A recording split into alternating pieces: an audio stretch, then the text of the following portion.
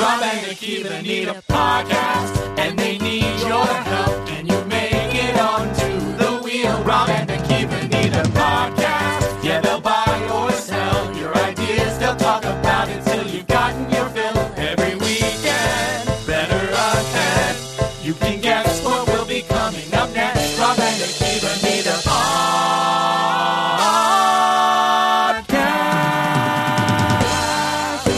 Yes, that's right. Rob and Akiva need a podcast, episode number 109. Yes, and we are going to choose your Renap venture here after a nail biter of a wheel spin last time out. Now, here is the man who we are all thankful for this week. Here is Uncle Kiwi, Akiva Winokur. Akiva, how are you? Oh, it's great. Yeah, I spent my whole week calculating what this episode would be, and finally we figured it out on Thursday.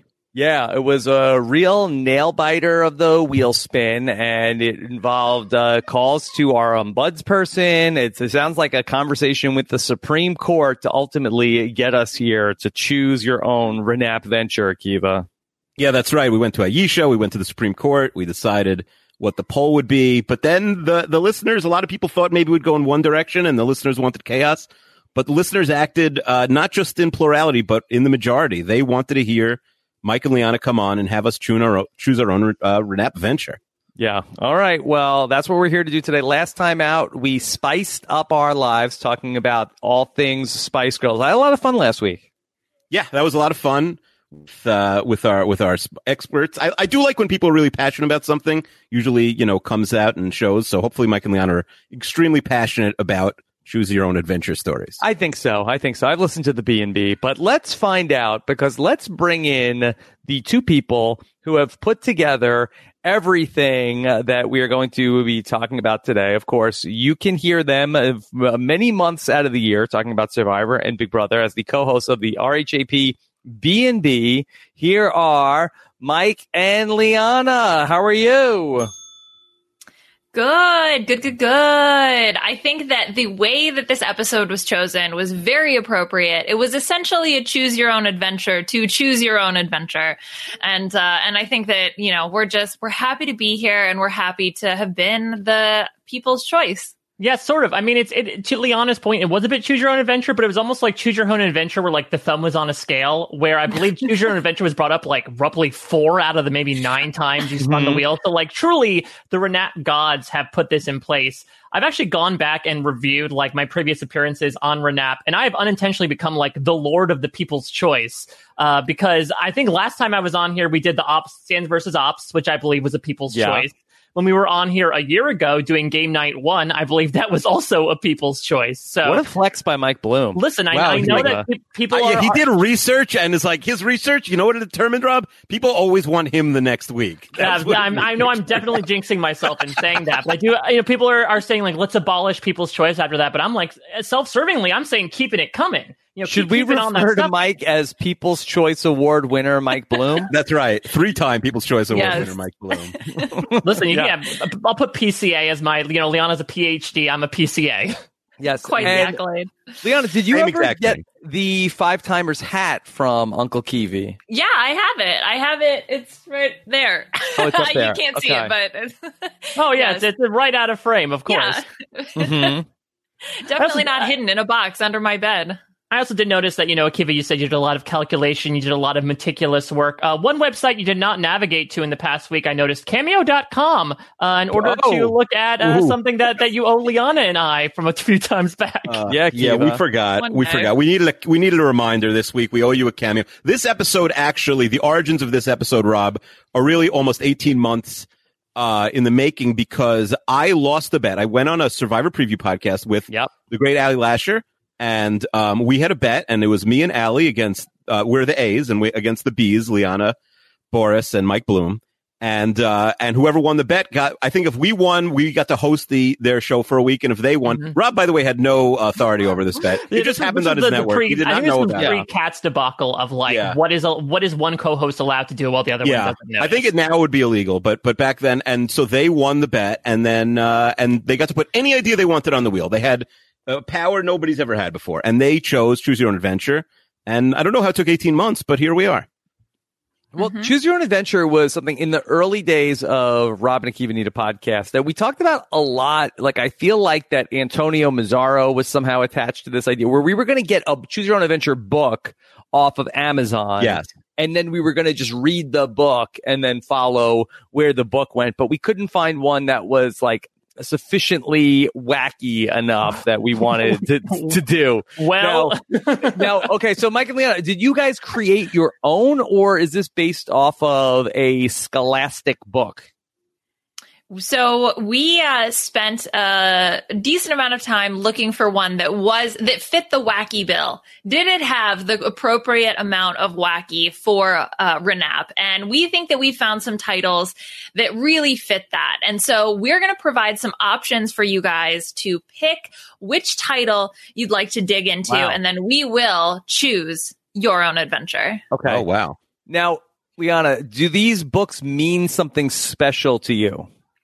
So I grew up reading Choose Your Own Adventure books. I remember my dad and I we're both engineers. We're both very detail oriented. We would like map out the Choose Your Own Adventures. We would figure out what percentage end in death. It's a very high percentage typically. And so these particular titles are ones that a few of them I'm familiar with, but others are just so wacky. We couldn't help but include them. And Mike, were these a big part of your childhood?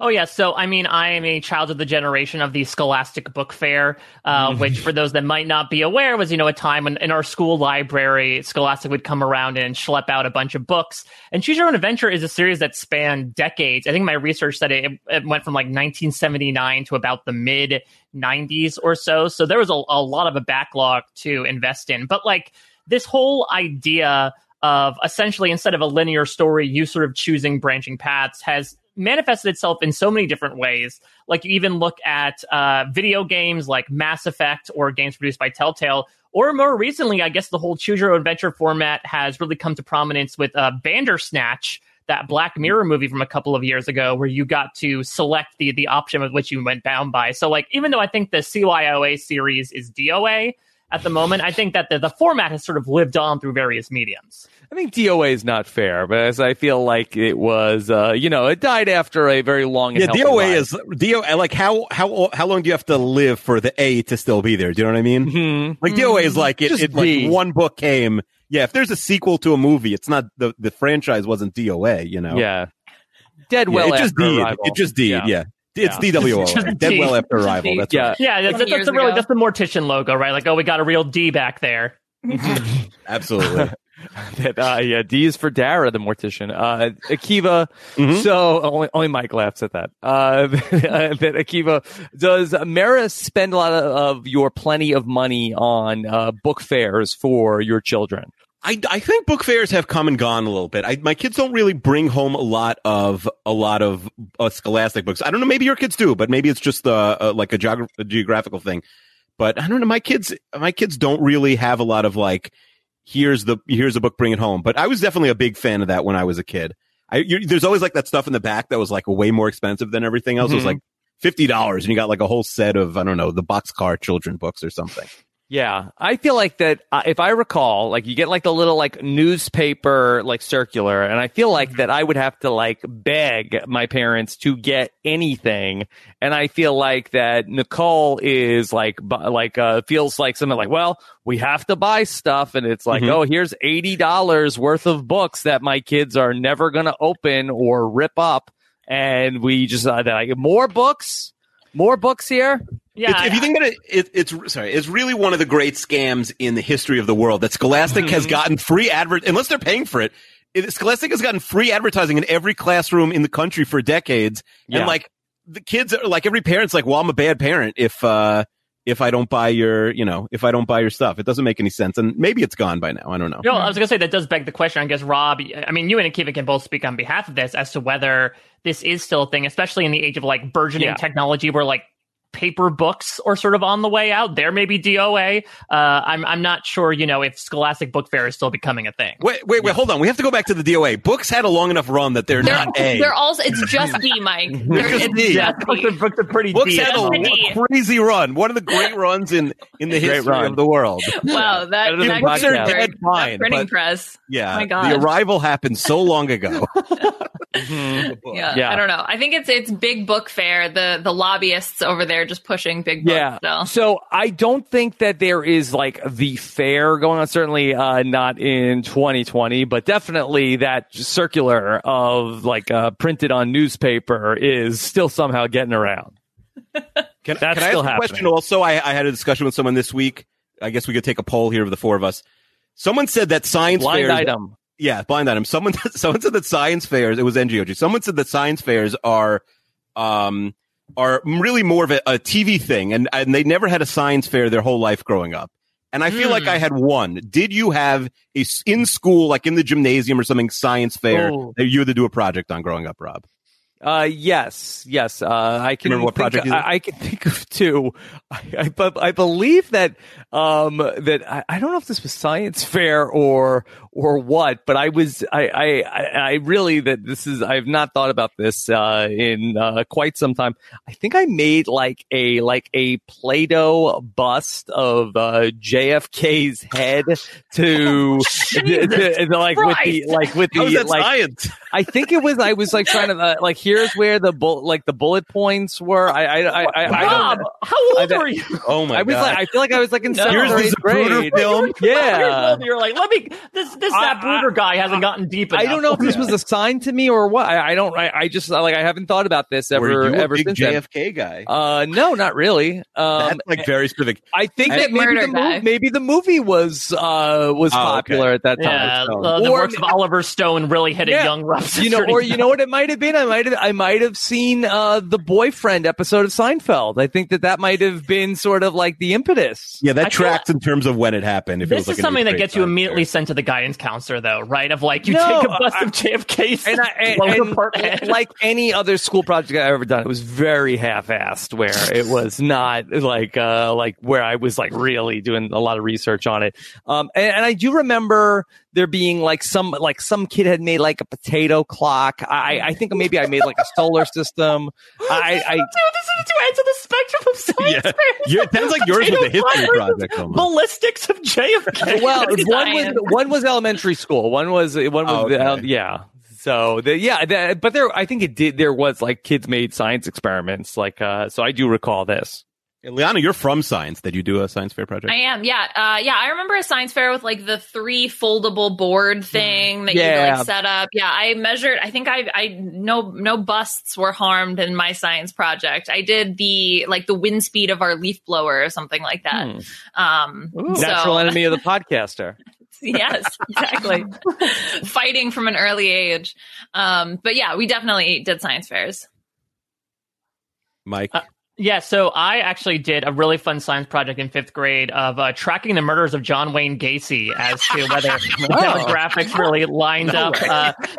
So we had like science fair, but it's in very loose quotations because we never had like the outright gathering in a gymnasium. It was more like, create those three-piece poster boards as Liana was talking about, and they would like.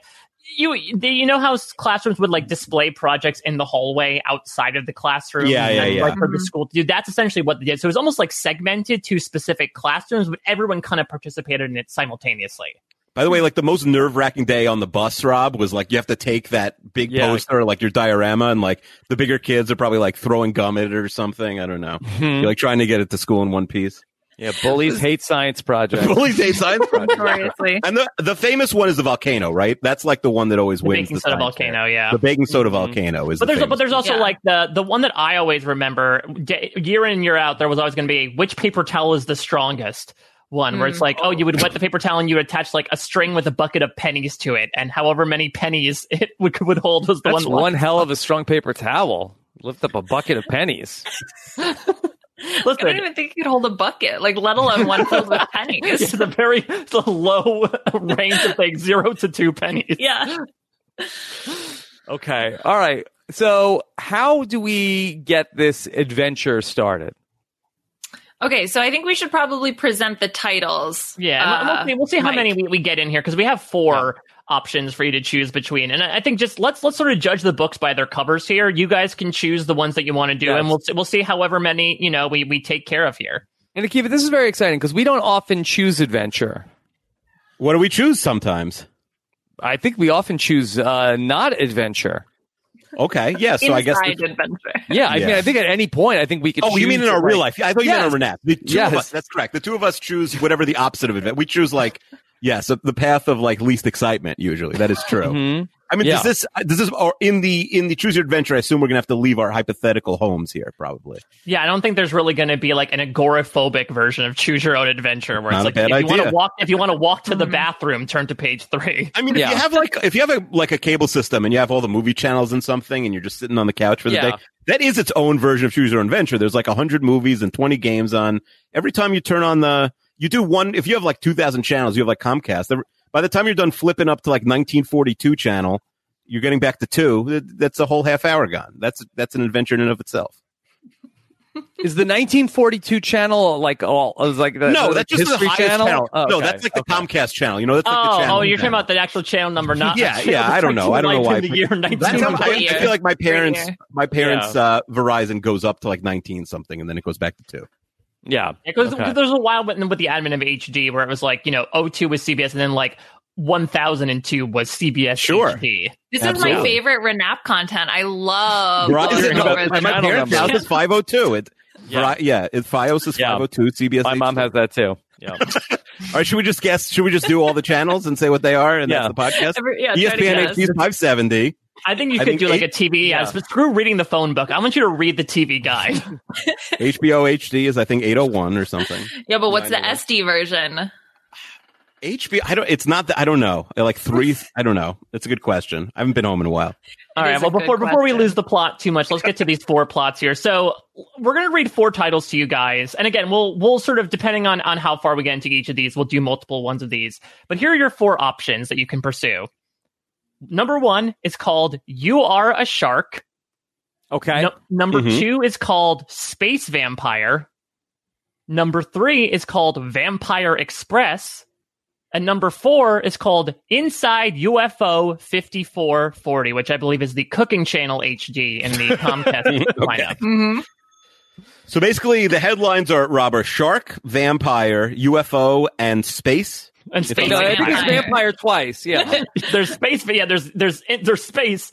There's Vampire, and then there's also Space Vampire. There's Space Vampire. Well, have we ever explored this? What are your feelings on vampires? I'm not a huge vampire guy. I was never oh no, there's Dracula in my closet. I was never worried about that.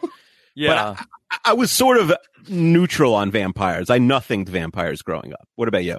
Yeah. Not really a big vampire guy, either in the, Interview with a Vampire era or the Twilight True Blood era. Neither one really spoke to me. Yeah, I didn't watch any of those shows. I don't think I've ever really watched a lot of vampire content.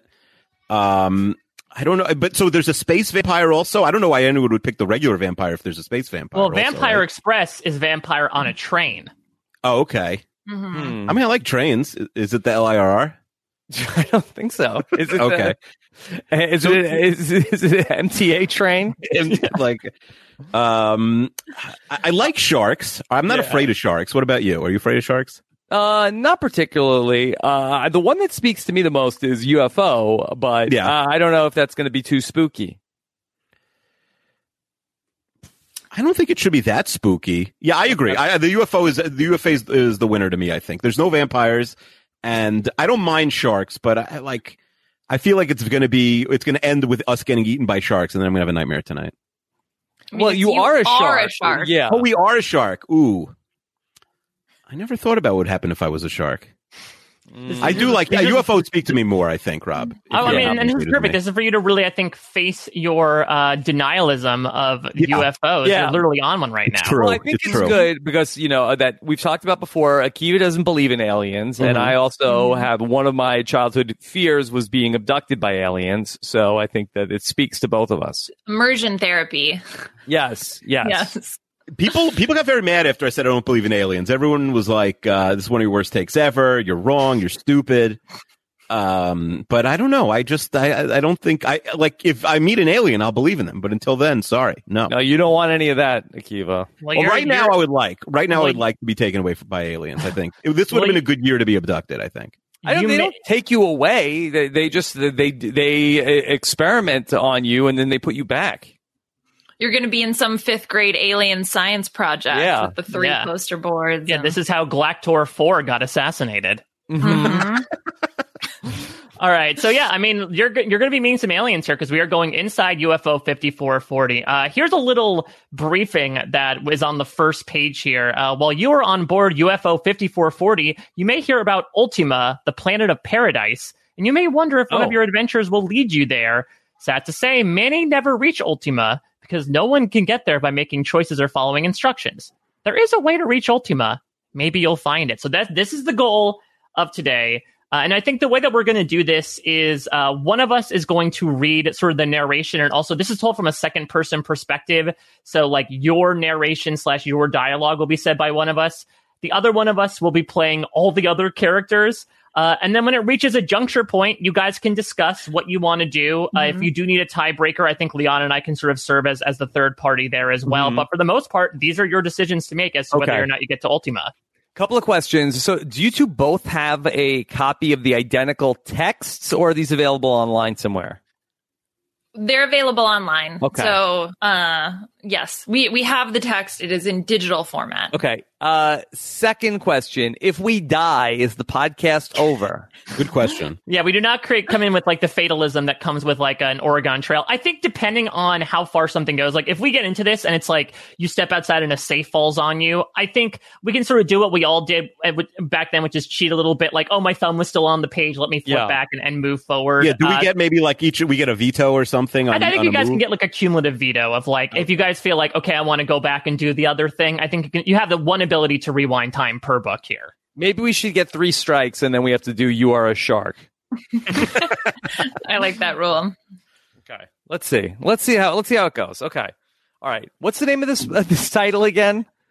Inside UFO 5440. Again, the cooking channel. All right. Liana, you have the much more placid voice than me. Do you want to do the reading? Yes. Okay. So I shall be the narrator. All right. So let's dig into Inside UFO 5440. And also, guys, feel free to interrupt at whatever times you want to comment on what is sure only going to be some very absurd text as we're going through here. Got it. What is the target demo for Inside UFO 5440? The kids at the Scholastic Book Fair. But is it like 6th grade? That's a good question. Yeah. I don't know what the age range is for these. I do feel like they were sort of aimed. I mean, this also was in the 70s to 90s, which this is sort of a latchkey generation. It was more about it was less about really parental guidance with this type of stuff. So I would not be surprised if, even though it's meant for the middle school generation, it's more of like the Rob Cesternino version of middle school, which is more so maybe more graphic and explicit than you might experience. Nobody's ever described my middle school experience as that. 5440, the Jewish year, 5440 was in 1679. Oh, okay. Mm-hmm. Cool. What do you think was happening then? Probably not a lot of UFOs. But what channel is that? All right. Okay. Let's get this show on the road. Okay. So it is your first trip on the Concorde, the supersonic jet airliner that crosses the Atlantic in 3 hours and 45 minutes. Wow. So that dates this book. Okay. Right now, you're at 57,000 feet in mid-flight from New York to Paris. You look up from the magazine you've been reading as a voice comes over the loudspeaker. This is Captain Ravel speaking. We're about halfway across the Atlantic now at latitude 54, longitude 40. We've just come onto a new course that'll bring us over the coast of France in about 90 minutes. Those of you on the left side of the plane may be able to see the southern tip of Greenland. You glanced out of the window, hoping to see Greenland. Instead, you see a gleaming white cylinder, several times larger than the Concorde, but without wings, engines, or ports. The object, glistening in the early morning sunlight, is coming straight at you. Oh, I think that's you. Look! The white-haired man sitting next to you leans towards the window to get a better view. At what? Don't you see it? It's right at us. He opens his mouth to answer, but says nothing because you are no longer there. Okay, so apparently now we just go to page 6. So there was no option for you to choose. Sorry. Okay. All right, so What happened? Did we get beamed off of the Concorde? I think so. Akiva, why were we going to France? I don't know. That wasn't clear. And what age listener and under do you think has no idea what the Concorde was? Yeah, how many TikToks is 3 hours and 45 minutes? Yeah. Put Liana, it do on you the remember the census. Concorde even? Yeah, I remember the Concorde. Okay, so I think Yeah. like probably 25 and under doesn't remember the Concorde. That's my guess. I'm telling you, put it on the census. Why did they stop doing it? Was it too I think expensive? it was too expensive. I think it was too expensive and there just wasn't enough demand. It does sound like this amazing idea. Like we always complain, like, why can't air travel, why hasn't it gone any faster in the last 50 years? But then it did and everyone was like, meh, I'd rather sit on a plane for 7 hours. Okay. Doesn't make any the sense. fee they're charging. Like you think like really rich people would have like super speedy airplanes, right? Nowadays. Right, you're the higher net worth, the faster your jet Sure, goes. like Jeff Bezos should be able to get to England in 2 hours. That's crazy. Jeff that he can't do Bezos that. should have like personal transporters by now. He might. That's not a bad point. He might. All He right, pays at so $10.25 an hour. All right, keep going. let's see what happens. So you're sitting on a thick rubbery mat in a circular room. The room is bathed in a pale white light, yet you see no windows or doors or lamps. You remember now, sitting in the Concorde, ... the huge white object coming at you, the plane shuddering, and where are you?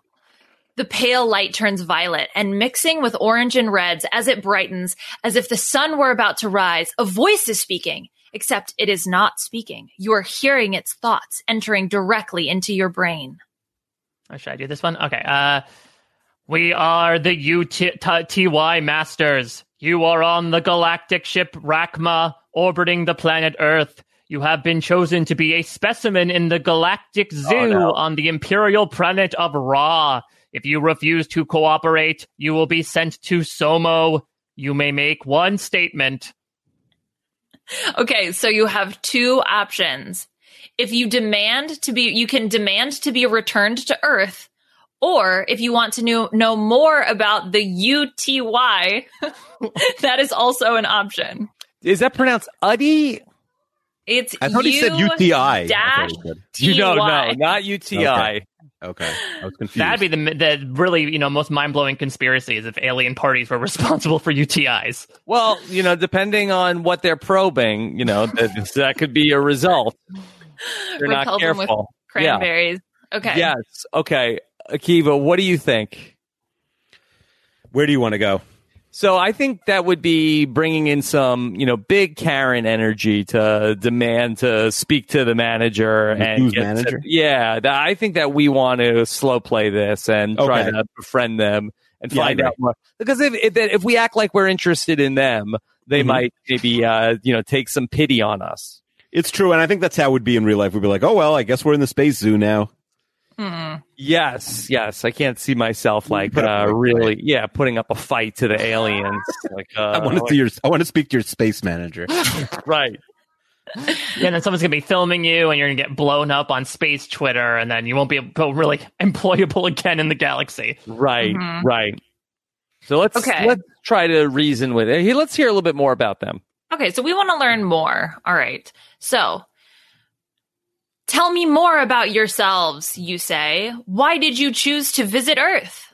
We study Earth people as your scientists study bacteria under a microscope. We came to Earth in search of ultimate planet of paradise. So, you can either offer to help the UTY Masters find Ultima, or you can ask the UTY how they think they could reach Ultima by visiting Earth. So you can either help them or just really throw shade at them by being like, why did you think Greenland was going to help you? So, Akiva, do you have a strong feeling on this? I don't. Yeah. I'll let you pick. I think that to sort of imply that we could, help them is like, what can we bring to the table? But I think that maybe we want to like keep asking questions, and oh, really? That's interesting. Why did you think that you could find your planet of Ultima by visiting us? Yeah, I also think that they are going to realize pretty soon that they picked the wrong two people. Do you know what I mean? Yeah. Like, we're not going to be especially useful to the aliens. What are they? Yeah. They're going to be like, hey, like, oh, I see you have these things called shoes. How do they work, Eve? I'm like, I don't know. Like that, like, well, what are we going to be able to help them with? Yeah. Make a official taste podcast? No, you don't understand, Glaxor. We spin a wheel in which every week there's a ping pong balls in a jar that we fish out of. You don't think you can explain how shoes work to the UTY? No, I think we're not going to be particularly useful for them. Yeah. I think this is just like a hostage negotiation. We just want to keep them on the phone for as long as possible. I agree. Yeah. Okay. So, so you're going to ask them how they think they could reach Ultima by visiting Earth. Okay. How could you find Ultima by visiting Earth, you ask? The moment you speak, sparks fly about your head, buzzing like angry bees. You dive to the floor and cover your face with your arms. The sparks die down, except for a glowing ember that lands near your feet. It flares for a few seconds, then turns gray, then black. Cautiously, you touch it and then pick it up. It's like a tiny, smooth pebble you might find on the beach, yet it's denser than lead. You will cooperate? The voice is speaking again. Trying to gather your wits, you answer, I am a human being. Please.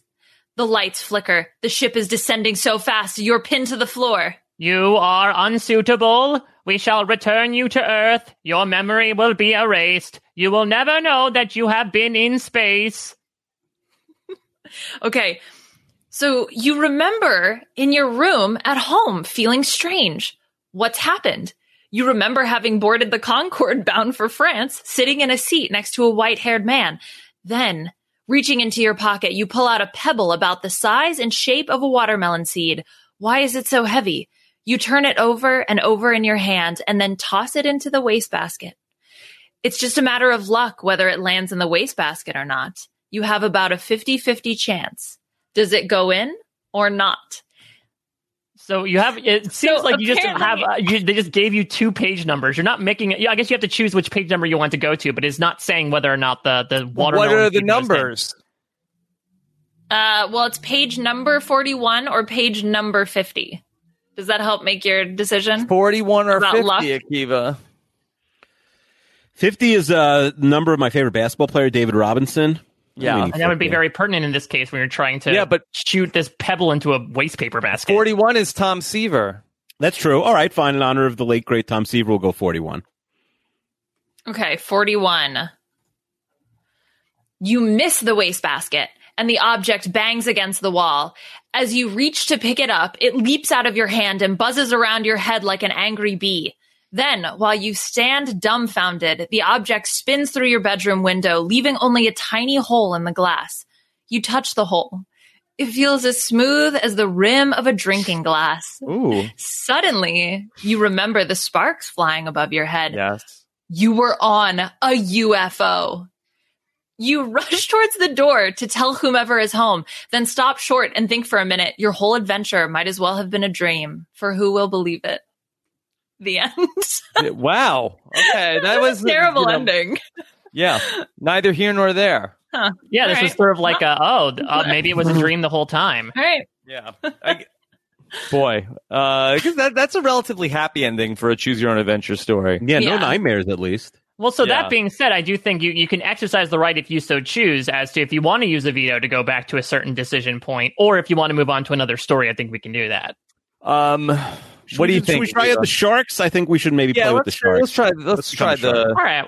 Because I feel like that the aliens, there's no predicting what's going on. It's just going to be all, What was worst case scenario with the aliens? Do you know? Were they going to kill us? I believe there was. So this is part of the reason why we sort of corroborate these lists is there's been some lists online of like the weirdest, most out there choose your own adventure books. And I believe that was one of the hardest ones to like solve. Because again, the happy ending is like landing on that planet of Ultima. If you don't like there's only, you have to cheat, I think, actually, it's like very much like the Kobayashi Maru. You have to actually like find your way to a page that doesn't have a path leading to it to win. Otherwise, it's like you get your head cut off, you're part of the alien zoo, you wind up on the wrong planet. I don't know, like your mom turns out to be an alien. There's like all these different things that can go wrong. All right. Let's talk about you are a shark. All right. You are a shark. All right. So you have to think. A shark. Okay. Think carefully before you move because the animal kingdom is alive with dangers. Your choices will affect whether you live or die, return to human existence, or be trapped as an animal forever. Oh, we didn't start. We started as a person. So you're starting as a person. Okay, so it's late summer. All right. You've been hiking in the remote Shark mountains season. of Nepal. I love Shark Week. It's my favorite week. You've been hiking in the remote mountains of Nepal when you come across the ruins of an ancient temple.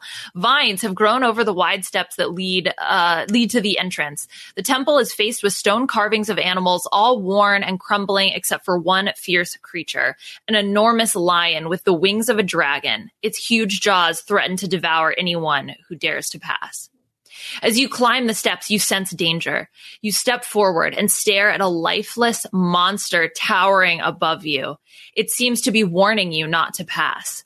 Summoning your courage, you continue past the statue in the dark, cavernous temple. You can barely see anything, only a glimmer of gold in the center of the chamber, and beside it, a frail-looking man in a simple monk's robe. Oh. As you start towards him, your legs grow weak. You sink into the temple floor. You try to stand, but you can't. The strength is being drained from your body. You can't even lift your hand. You call out to the monk, but he neither moves nor speaks. You feel your life slowly sipping away. Not a great start. Are you still alive? You are lying on the stone floor of the temple. The monk sits motionless behind you. You try to sit up, but you can't. You feel as if you were in a trance. Perhaps you are dreaming. If so, it is unlike any dream you've ever had before. Maybe you are dead. As if reading your mind, the monk says, "You are not dead. Neither are you alive." "How can that be?" you murmur, unable to move. "You have fallen into the shadow of death," he answers. "It is forbidden to enter this temple. Those who do not heed the warning of the guardian must give up their lives." You feel the chill of death hovering above you as you struggle to remain conscious. "But I didn't know," you say. "You knew better than to enter," replies the monk. "The guardian told you quite clearly." "You mean the statue? I thought that was my imagination." "The guardian is real," the monk says gravely. "Though not part of the world you know. Unless it chooses to release you, you'll remain in its power forever." "Remain where?" you say, trying hard to make sense of this all. "If I'm in its power, what's going to happen to me?" For the first time, the monk looks away from you. "You must now give up your human life," he answers. "However, you will then be given a chance to live in animal form." Your skin grows cold, then colder still. You shiver violently. To be turned into an animal? You can't let yourself believe this. Who is this monk anyway? Maybe he's making it all up. But before you can even question him, the monk continues. "I serve the guardian of the temple. Though I will do my best to help you, I may not interfere with its powers. You must first be one animal, then another, and sometimes the same one again. Time may seem to go in circles. You may remember your human existence or forget it in an instant." "But what if I die as an animal?" The monk shakes his head. "If you die as an animal, you die as an animal. What is important is that you live as one. For now, it is the only way you can live." Yep. The monk moves closer to you as he speaks. Akiva, didn't we see this happen to Rob Schneider once? Oh no. It's true. You may This be book any is old. Hopefully it doesn't get us canceled, this book. Yeah. you may This be is any more like a animal Roy in- Schneider. Yeah, I can't wait for Colleen Haskell to come out during one of these options if you romance a Survivor star. Okay, so the monk says, "You may be any animal in creation anywhere on Earth. You will retain some control over your fate. Whether it will be enough to save you, I cannot say." You try to speak, but the monk raises his hand, and a wave of darkness sweeps over you. When you next hear his voice, it sounds very far away. "Would you be Lord of the Air, Lord of the Land, or Lord of the Sea?"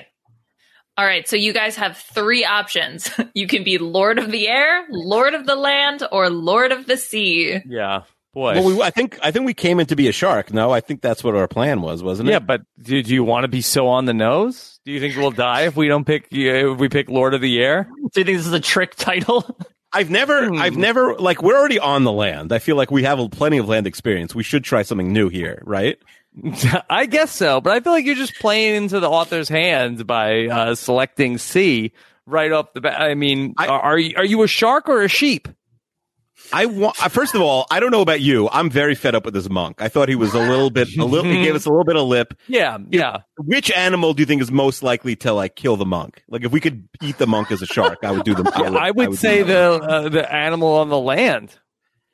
Yeah, we probably won't encounter the monk too often if we're in the ocean. That's true. Yeah, but I'm very anti this monk. I'm not happy with him right now. Yeah. All right. You want to do the land? We could do the land. I have no interest in being a bird. Birds. But I have the least interest in being a bird. Like that is not interesting to me at all. Not at all. You could be a bat. Go around pooping on people. Like, well, what does a bird do? That's you get so to exciting. fly. I think that's probably the big. That's selling probably point. But then according to you, day, you get all and then- sweaty after you fly. Yeah, it's probably cool to be a bird for a day, and then it's like, oh, I could fly. Great. Like what? Like it's. I mean, Akiva's got his couch anyway, so You get very like you have no home if you're. Birds have no home. You know. I believe they have a nest. Well, they have a nest, but they could be flying. They could be flying all over the world. They don't have a nest everywhere. You know what I mean? Yeah, they got I guess they migrate. Yeah. Yeah, their birds are like old people who go to Florida in the winter. Like They do wake up early like old people. Birds wake up early. Yes. Yeah, that's How many hours a day do worm. birds sleep? You know how many hours a day I don't birds think they sleep? sleep a lot. Yeah. Yeah, I didn't think that bird slept. I guess all they of have them. to sit up on that perch. That you can't completely do that out while on being a sleeping. bird. Oh yes, yeah, that's why you have to sort of like put a blanket over a parrot's cage, right, to get it to sleep to trick it that it's nighttime. Yeah. All right. Wait, so but let's then- do the land. Let's do the land. All right. Let me also point out that technically Wait, in birds this sleep 12 to 13 hours a night. Okay. Then how does the early bird get the worm? Then that doesn't make any sense to me. Well, they go to bed early. They go to bed early. So they're sleeping from like 5 p.m. to 5 a.m. They eat an early dinner. That's the early bird, and then they That's go to why it's bed. called the early bird Like special old people. because birds eat dinner at 4 p.m. theoretically, the older you get, the more your body clock becomes like a bird's. It makes so much sense true. now. And then you can fly south for the winter. All right, now I know more about birds than I've ever known before. All right, Let me fine. also So we're gonna be a clarify that person. actually, in this instance, in coming to the temple, you are technically DOA because you died upon getting there. Yes, that is true. You finally used that correctly. Wait, Rob, what animal are we rooting for as in terms of land animals? What do we want to be? I think a monkey would be good. Monkey would be good. There's also a chance we'd get like a monkey and the monk. I don't know. Maybe we'd get to meet with that guy. We'd take him out. Pony Shalhoub? What animal do you not want to be? An insect. Are insects animals even? Don't do this again. Oh no. All right. Yeah, I think like a sheep. I don't know. I don't want to be a sheep really. Yeah. Well, why would you want to be a sheep? What's compelling about being a sheep? Nothing. That's why I hope we're not sheep. Oh. All right. So we're rooting for a monkey. But we're being land animals. That's our final decision. Okay. All right. Lord of the Land it is. Mhm. Okay. You know instantly what you have become because you can see your big trunk waving in front of you. Chester, shout out. Number one ranked animal of all time. That's right. You feel your stringy tail whirling back and forth, shooing away flies. You look around at the other elephants walking back from the acacia trees. Nice. However you say that. Okay. Moving your massive body with ease, you sway slowly through the groves, stopping only briefly to try to try one sort of vegetable or another.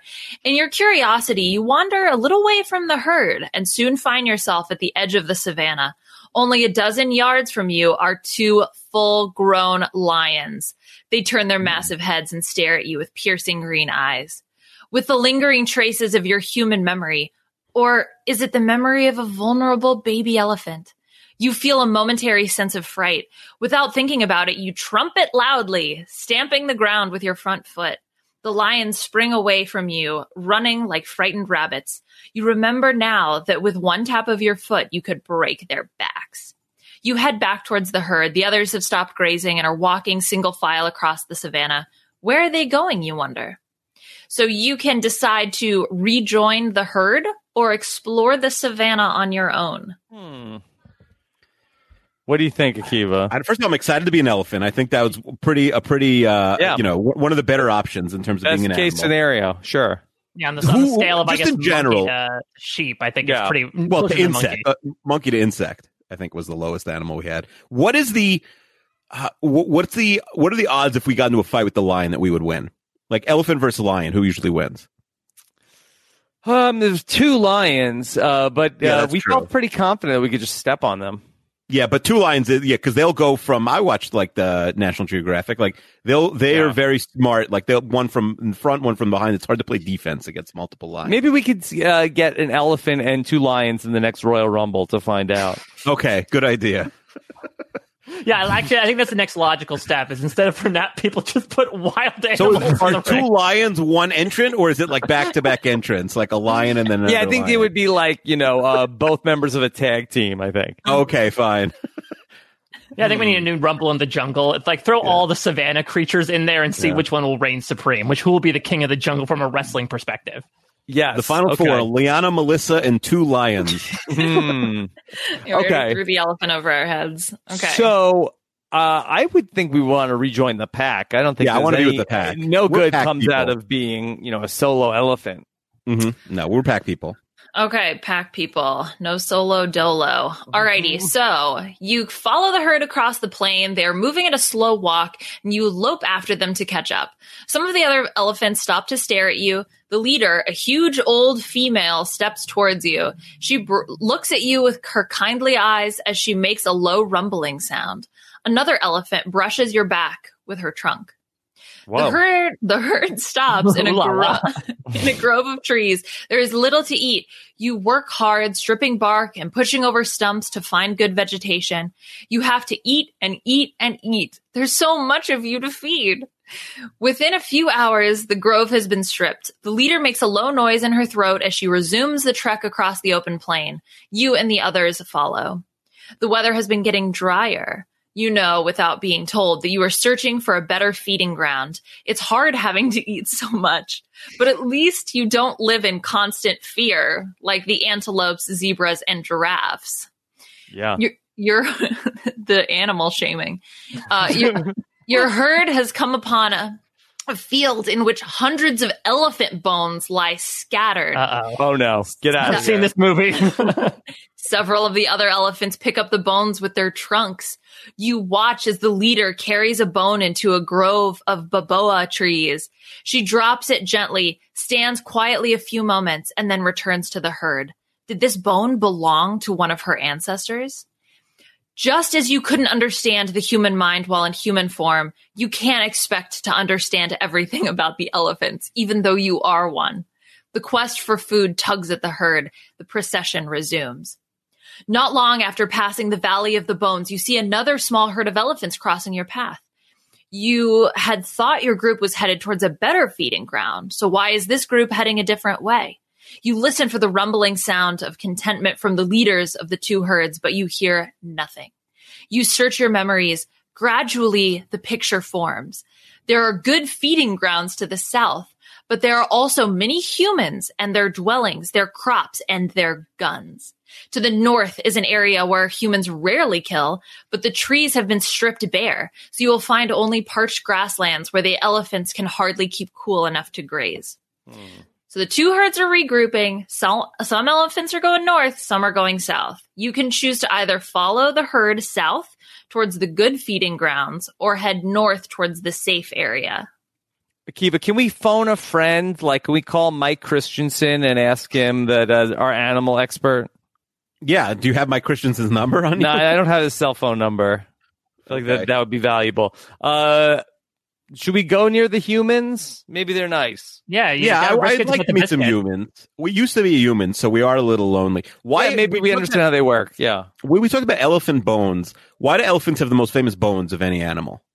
Right? You never hear about you hear about dinosaur bones, but other than that, you don't know about anything about lion's bones or giraffe Maybe because bones. they're so big, the elephant. Well, elephant bones are also used in stuff, right? Or is that just the ivory? Is that what I the don't know. David Boreanaz show is about, Liana? Yeah, it's bones. Yeah, I Yeah, think that elephant elephants also they bury their dead or they Yeah. like I feel like there's something about that. Hmm. have to Yeah, I ask remember hearing Gus something there. about like how Yeah. elephants sort of have like their own funeral processions, or they have at least their own sort of circumstances in which they honor those that have left them. So maybe it's just because they're more funereal, they are the most well-known bones of animals. But Akiva brings up a good point, like going back to birds. Somebody's talking about bird bones. Bird bones. I mean, I mean, the bird bones are probably very small. I mean, what are you you have really dealing with? bird bones, often like a wishbone, Or like a chicken wing. bird bone. Yeah, Mm-hmm. bird bone. But bird brain's much more popular brain than almost any other animal. Why? Right. Does it, people say you have a But bird it's an brain? insult. Bird brain. Yeah, it's an insult. I guess Yeah. that's why we shouldn't have been a bird. Bird brain is a Well, huge what are you, one of the Three Stooges? How often are you saying bird brain? I don't think anybody says it anymore, but I don't think birds have gotten progressively smarter. Yeah, and I just actually, think that skull is insult probably the gonna numbest stop. body part, considering that's also used as an insult, right? Mm. Mhm. I didn't know Akiva was so anti-bird. Yeah. I'm not anti-bird. I just I don't Are like you Larry against Bird. anything that flies? UFOs, birds. I mean, I'll get on an airplane. I'm not Concorde. afraid of. Yeah, the I'm not Concorde. afraid. I am against the Concorde. I'm not afraid of airplanes. Like I'll get on I'm a very good flyer. What does that mean? Well, you ever talk about your kid? Well, because I have kids, Liana, and it's like you'll say to your wife, like, "All right, you don't have to worry about Noam. He's a good flyer." But the other one, so I'm a good flyer. You're an adult. I am an adult.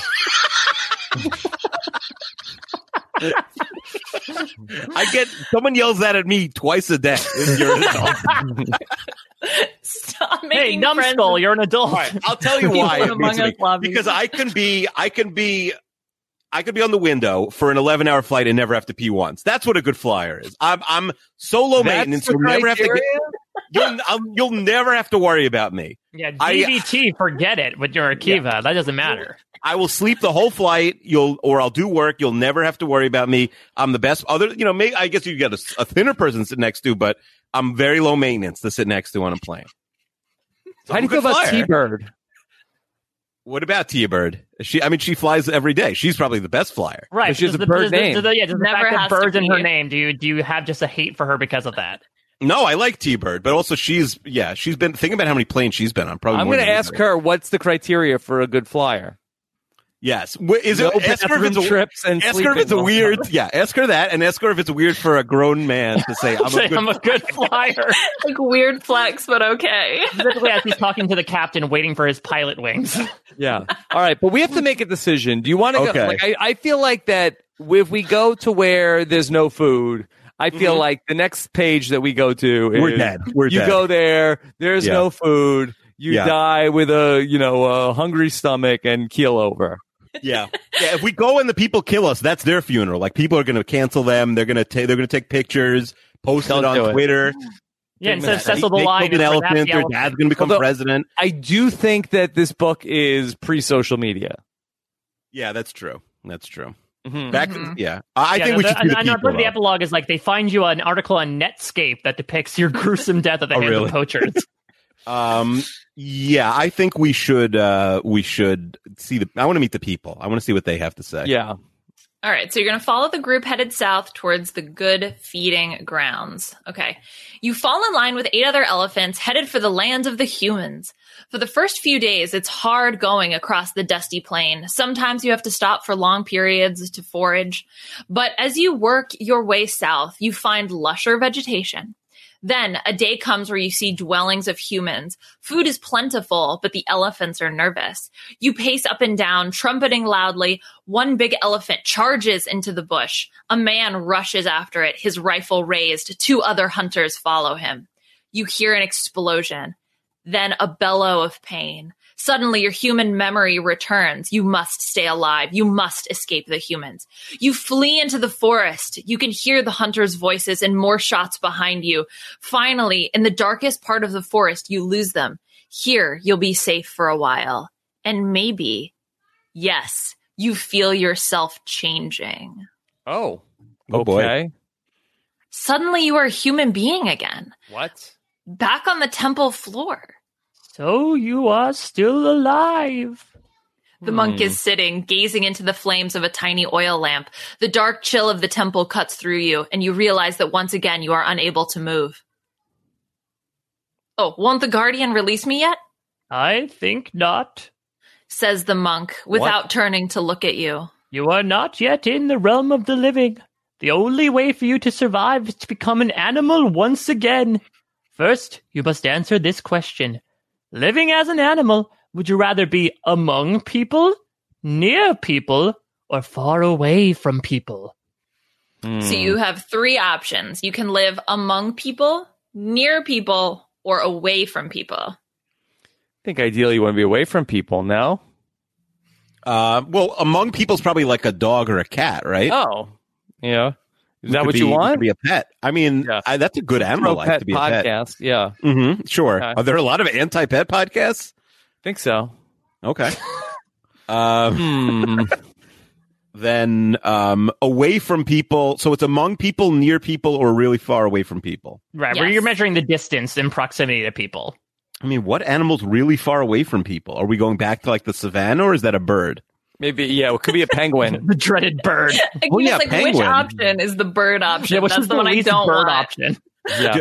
I mean, a penguin. The problem with penguins is that it feels very cold to me. Like I feel like penguins are always cold. I think that Or they I'd have a be lot cold. of... They'd be used to it, but I'd be cold as a penguin for a while. It would take a while to get used to it. Mm-hmm. So do you want I to don't be wanna be among that far. people? We could be among people. Okay. Yeah, we're among Fine. us. Mhm. Okay, so you'd rather live among people. Yes, Yeah. please. All right. Suddenly, your whole body shudders, and you know that you're changing into another you. Okay. Miarka, Yaur. The voice is yours. All you can see are the legs of tables and chairs and shoes, out of which grows legs, and far above the human you live with, Karen. No! She's standing over the counter. Maybe she's making dinner, if only you could see. No sooner do you think that you feel your muscles tense. You crouch like a coiled spring and leap 6 times as high as you stand and land neatly on the kitchen table. A great hand is swooping through the air, coming right at you. Whoosh! It cradles your hindquarters, pushing you with more force than you can resist, right to the edge of the table. Nothing to do but jump. You land neatly on the floor. Jasper, Karen cries. you know you're not supposed to be on the table. You pretend to look sorrowful, but you're not sorry. Sorry, not sorry. Nothing ventured, nothing gained. That's your cat philosophy. Akiva, we didn't want to watch the movie, and now we're stuck as a cat. A Karen's cat. We're Karen's cat. Unclear on Old the butthole Deuteronomy. situation, but New yes. Deuteronomy. We're Karen's cat. Your nose smells liver and kidneys. There's your Ew. dish descending to the floor. Gross. You stroll over to it, careful not to act too eager like the stupid dog next door. Well, Jasper, You hear Karen say as you feel her long fingers running over your back. Ew. would you like to go outside? We're an So outside cat. you can run to the door to be let out, or you can stay put. The So- stakes Yeah. suddenly feel Yes. much lower than we were going to get killed in the savannah. Now we're a cat. I'm excited for Jasper the cat in the next Royal I think Rumble. to get out of being a cat, we do have to leave the house, Rob. I don't think Yeah, we're I feel gonna. There's very low chance that we're going to die in the house, but I don't know. I don't Yeah. trust Karen. I think the variance outside the house, we could die, but I think our best chance of becoming a person again is What's probably the outside best house. case scenario outside the house for the cat? More liver Finding and milk kidneys. somewhere? Yeah, Maybe a mouse? I guess so. I don't know. That seems gross. Hmm. I would never want to be a cat. Yeah. All right, let's go outside. What do you think about Jasper as a pet's name? I don't know. Jasper I sounds don't like the love name of it. like a groundskeeper. Hmm. Hmm. Yeah. That's very specific. Yeah, like old Jasper's got the keys to the bones, the elephant yeah. bones. I think it's a Old better Jasper. dog name than a cat name. Yeah, Jasper, I I think think, so is too. a dog's name. Yeah. All right, so you're going to run to the door to be let out. The door opens and you run out to the lawn. After sniffing the newly mowed grass, watching a couple of noisy birds, you lie down in a patch of sunlight and roll on your back, stretching your legs, ready for a short nap. You've just closed your eyes when you hear a low, throaty growl. Instantly, you're alert and on your feet, your tail slashing the air. The neighbor's dog, Rufus, is loose, and he's after you. Classic Rufus. Rufus and Jasper. Quickly, you're off. The two of you race away from the houses and into an open field. Your powerful legs move quickly, but Rufus is bigger and faster. This was dumb, you realize. There isn't even a tree to climb. Rufus is coming closer, barking loudly. You've had enough of this. So you wheel around hissing, your back arched, your fur standing on end. Rufus charges. You let him move in until he's just the right distance. Then your claws lash out, raking his nose. Rufus stops short, howling in pain. Hissing furiously, you attack again. The dog runs. You sit down in a patch of clover and clean your paws. Then lazily you start home. But as you walk down the street, you walk out of your life as a cat. And suddenly you are far away and much larger. As you gaze around endlessly at brown grasslands, you notice that you are in a herd of animals with black and white stripes. Zebra. Looking at your legs and your hindquarters, you can see that you are one of them. You leap into motion, prancing through the tall grass, enjoying your speed and strength. The morning sun is blinking through the trees. Ahead is a watering hole spilling over its banks with recent heavy rains. You pause to graze on the sweet grass. The early morning air smells cool and fresh. You breathe deeply and snort. You shiver your hindquarters to shake off the flies, then break into a joyful canter across the plains. As you slow to a trot, a new scent reaches your nostrils. You stop short and prick up your ears. You hear nothing, but your eyes register an image that alerts every nerve and muscle. Not far away, a lion is crouched, his yellow-green eyes fixed on you. You know he is waiting for the right moment to charge. You want to make it back to the herd. Among zebras, there's safety in numbers. Should you try to make it, your chances of outrunning a lion would be better if you actually ran away from the herd, but then you would be even more isolated. So do you run from the herd or do you run the other way? I'm mystified that there was no sort of prompt to change out of the cat. I guess they just sort of at a whim, like, all right, I guess you're not a cat anymore. If you're a cat, you automatically become a zebra. Wow. We don't like this Rob, story. Zebras know like which one's which? Do you think like, oh yeah, that's Bobby over there? He's like 7. Yeah, they definitely You do? know. Yeah. Oh, they just look so much alike. I don't know how they would know. Wow. Not cool. You think all zebras suffer from stripe blindness? It's possible. Yeah, I think the Akiva zebra would not be very good. Yeah. It's true. I wouldn't know. So what do you think the move is here? Do we get back to the pack or I think we have to go back. Aren't we pack people? Didn't we establish we're pack people? We are pack But pack people also did lead to your death. Yeah, that's true. That's a good point. I kind of feel like that you don't want to play it safe on these things. Okay, fine. Let's not play it safe. So you want to anymore. run the other way to safety? Yeah, get out of here because maybe we'll change it to something else if we go the other way. Yeah, you're not enjoying your. Are you a zebra fan in general?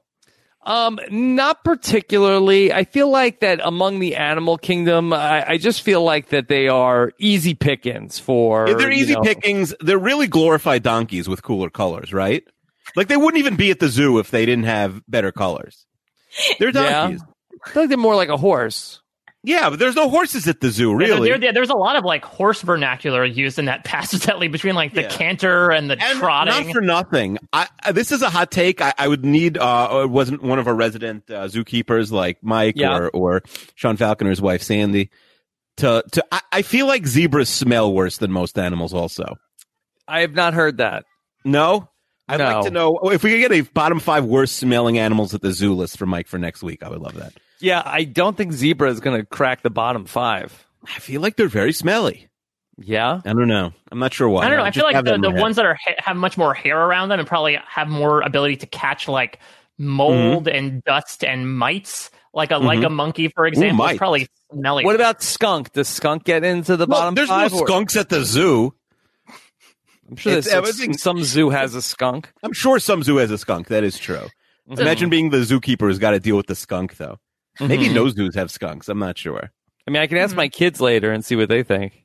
If zoos have skunks? No, about what are the worst smelling animals. I would like. They watch a lot of wild krats. They definitely went into what animals smell the worst on that show. Next week on Wild Krats, we're going to rank There's like the 5 top million 25. episodes. I'm sure it came up. Yeah. Wild Krats. The Joe Exotic Zoo would have a skunk for sure. Yeah, but I think Joe Exotic's animals don't smell natural. I bet Joe Exotic smells pretty bad though too. Yeah, you don't notice. I'm That's looking the at worst the, smelling thing at his zoo is him. OneKindPlanet.org's top 10 smelliest animals. There actually is a bird called the stink bird on it, so I guess that is automatically given. That's a double whammy. Hard out on the stink bird. I like that Rob. We haven't mentioned this, right? That Rob is not podcasting from his regular podcast place, but he did still bring the bell down. That's funny. No, we have several at our house that I was actually fighting with my. So my wife is sleeping next door to my podcast studio, so I'm supposed to be watching my kids, but we needed to record the podcast earlier, so they're playing a video game and I'm podcasting in my kids' room, but I needed to have a bell here, and I tried to assign them to go find a bell, and then they just gave up on it, but then ultimately they found one. Other stinky animals, Tasmanian devil. We've got the musk ox, which again makes sense. The stink bug. Number 1, give it to Uncle Kiwi. The skunk is apparently the smelliest animal ever. Well, I didn't go really that far on a limb there to say skunk is the smelliest animal. Yeah. He said zebra is the smelliest animal. Did you know any, did you ever know someone who got sprayed by a skunk when you were a kid? No. I do remember one kid got sprayed by a skunk when I was little. And what it is, like you bathe in tomato juice or something ridiculous? That's apparently to get rid of the odor, I think. Mm-hmm. But I that's like when you're a kid, it's like a big part of your life is like, don't get sprayed by skunks. I haven't thought of a skunk in like 15 years before today, though. Much less a factor in my life, the skunk, than I thought it would growing up. Same as quicksand. I think that's the same deal. Yeah, we talked about quicksand. Quicksand needs a new publicist. Quicksand has not been in. You talk to the TikTok Nicole or my sister, someone who's like 20, they won't even know what quicksand is anymore. So do they need a rebranding? They do. They need a rebranding, or they need to there needs to be more quicksand around. Like maybe quicksand is Wait, gone are you the way advocating that they popularize quicksand? Let's go into the cul-de-sacs and put quicksand if we're the new publicist for quicksand, like one of the things we have to do is actually bring back quicksand. I just think that quicksand was something that happened to a lot of characters in cartoons and like Gilligan's Island. Yeah. And so are you saying it's not real? Maybe is quicksand not real? I think it's real. I think it's a real phenomenon, but I just think that probably there weren't a lot of characters on TV shows in the early 2000s that got stuck in it. Right, I wouldn't say it's like Steven Universe isn't going into quicksand anytime soon, right? Like maybe it's just a matter of access to certain pieces of pop culture that it's a facet of the past is quicksand. Mike, did anybody ever get stuck in quicksand on Lost? No, I don't think there was any quicksand on Lost. Seems like a missed opportunity. Yeah, it does. I feel like maybe if they had gone more to like the dangerous island, they would have gone to that. Not even Nikki and Paolo. That wasn't quicksand. No, that was a venomous spider bite, possibly from a different type of animal that paralyzed them. No quicksand there. Yeah, but the publicist for quicksand could have gotten that in there. So again, maybe Akiva, that can be your job. Yeah, I mean, it looks like it's real. There's a National Geographic video, Is It Possible to Survive Being Stuck in Quicksand, where Johnny Phillips risks life and limb to experience firsthand what it's like to slowly If we were going to be the publicist for quicksand, what are we going to try to do? Make it quicker? I think you need to... Could you change its name? Speed up that sand, baby. You call it a fast grass?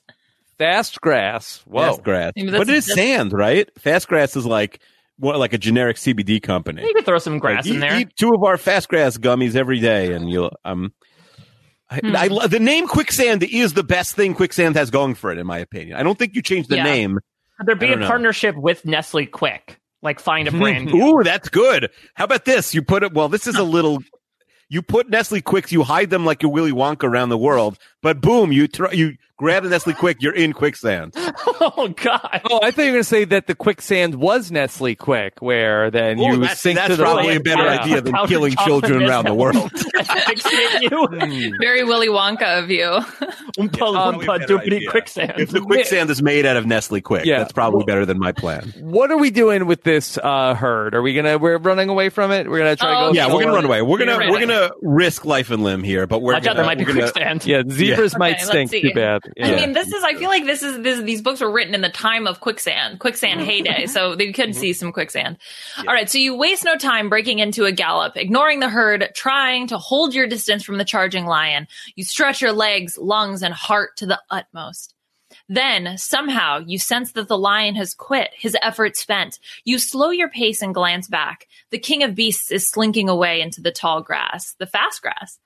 You're alive and free, but your human memory is taking hold again, and you sweat the cold sweat of fear, but only if you could be an animal that no lion would dare to attack.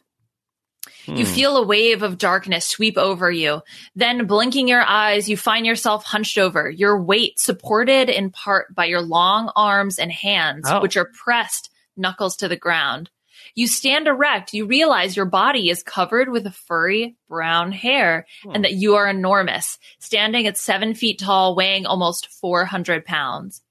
You walk a few steps, but quickly drop down so you can use your knuckles as 2 front feet. It's more comfortable that way. You move rapidly through the thick vegetation that covers the mountainside. You stoop down to grab some stalks of wild celery and stuff them into your mouth. There's a stout tree in your way. You reach out and knock it over. As you work your way up the mountainside, you notice some other gorillas. They look happy, lounging in the grass and soaking up the sun. Some of them are sitting alone, grunting and belching. Others are picking gnats and lice off each other's backs.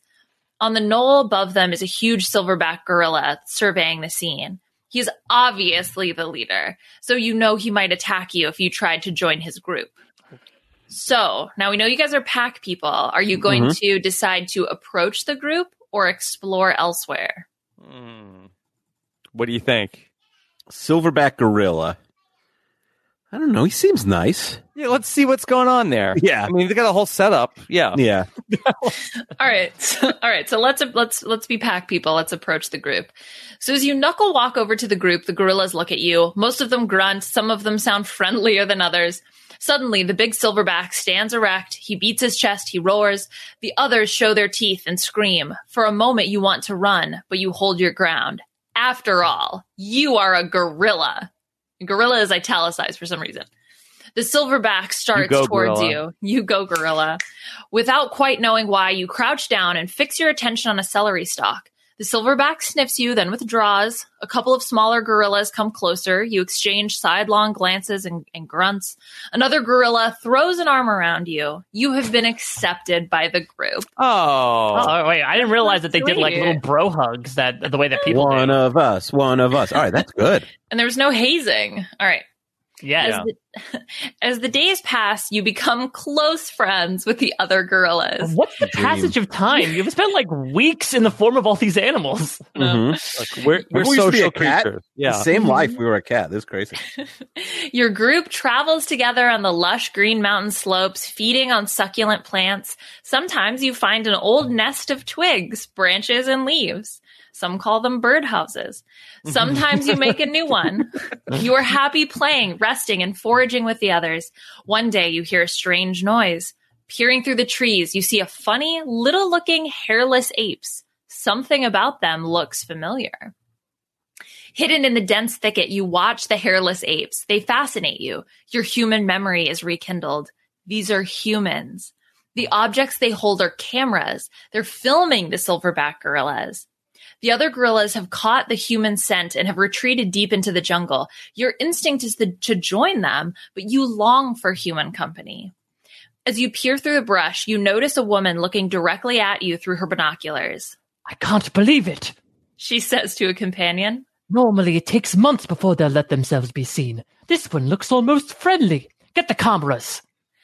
Lonely without your gorilla companions, you decide to give the people a show. You let them film you foraging, grooming, and playing.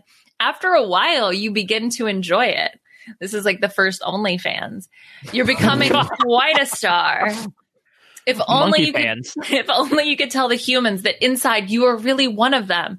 Even when you sleep, you dream of being a person again. Once again, the wave of darkness sweeps over you. You feel as if you were spinning wildly and everything is still. You are you again. The monk is sitting there looking serene as ever. Doesn't he ever get up and stretch and walk around? You wonder?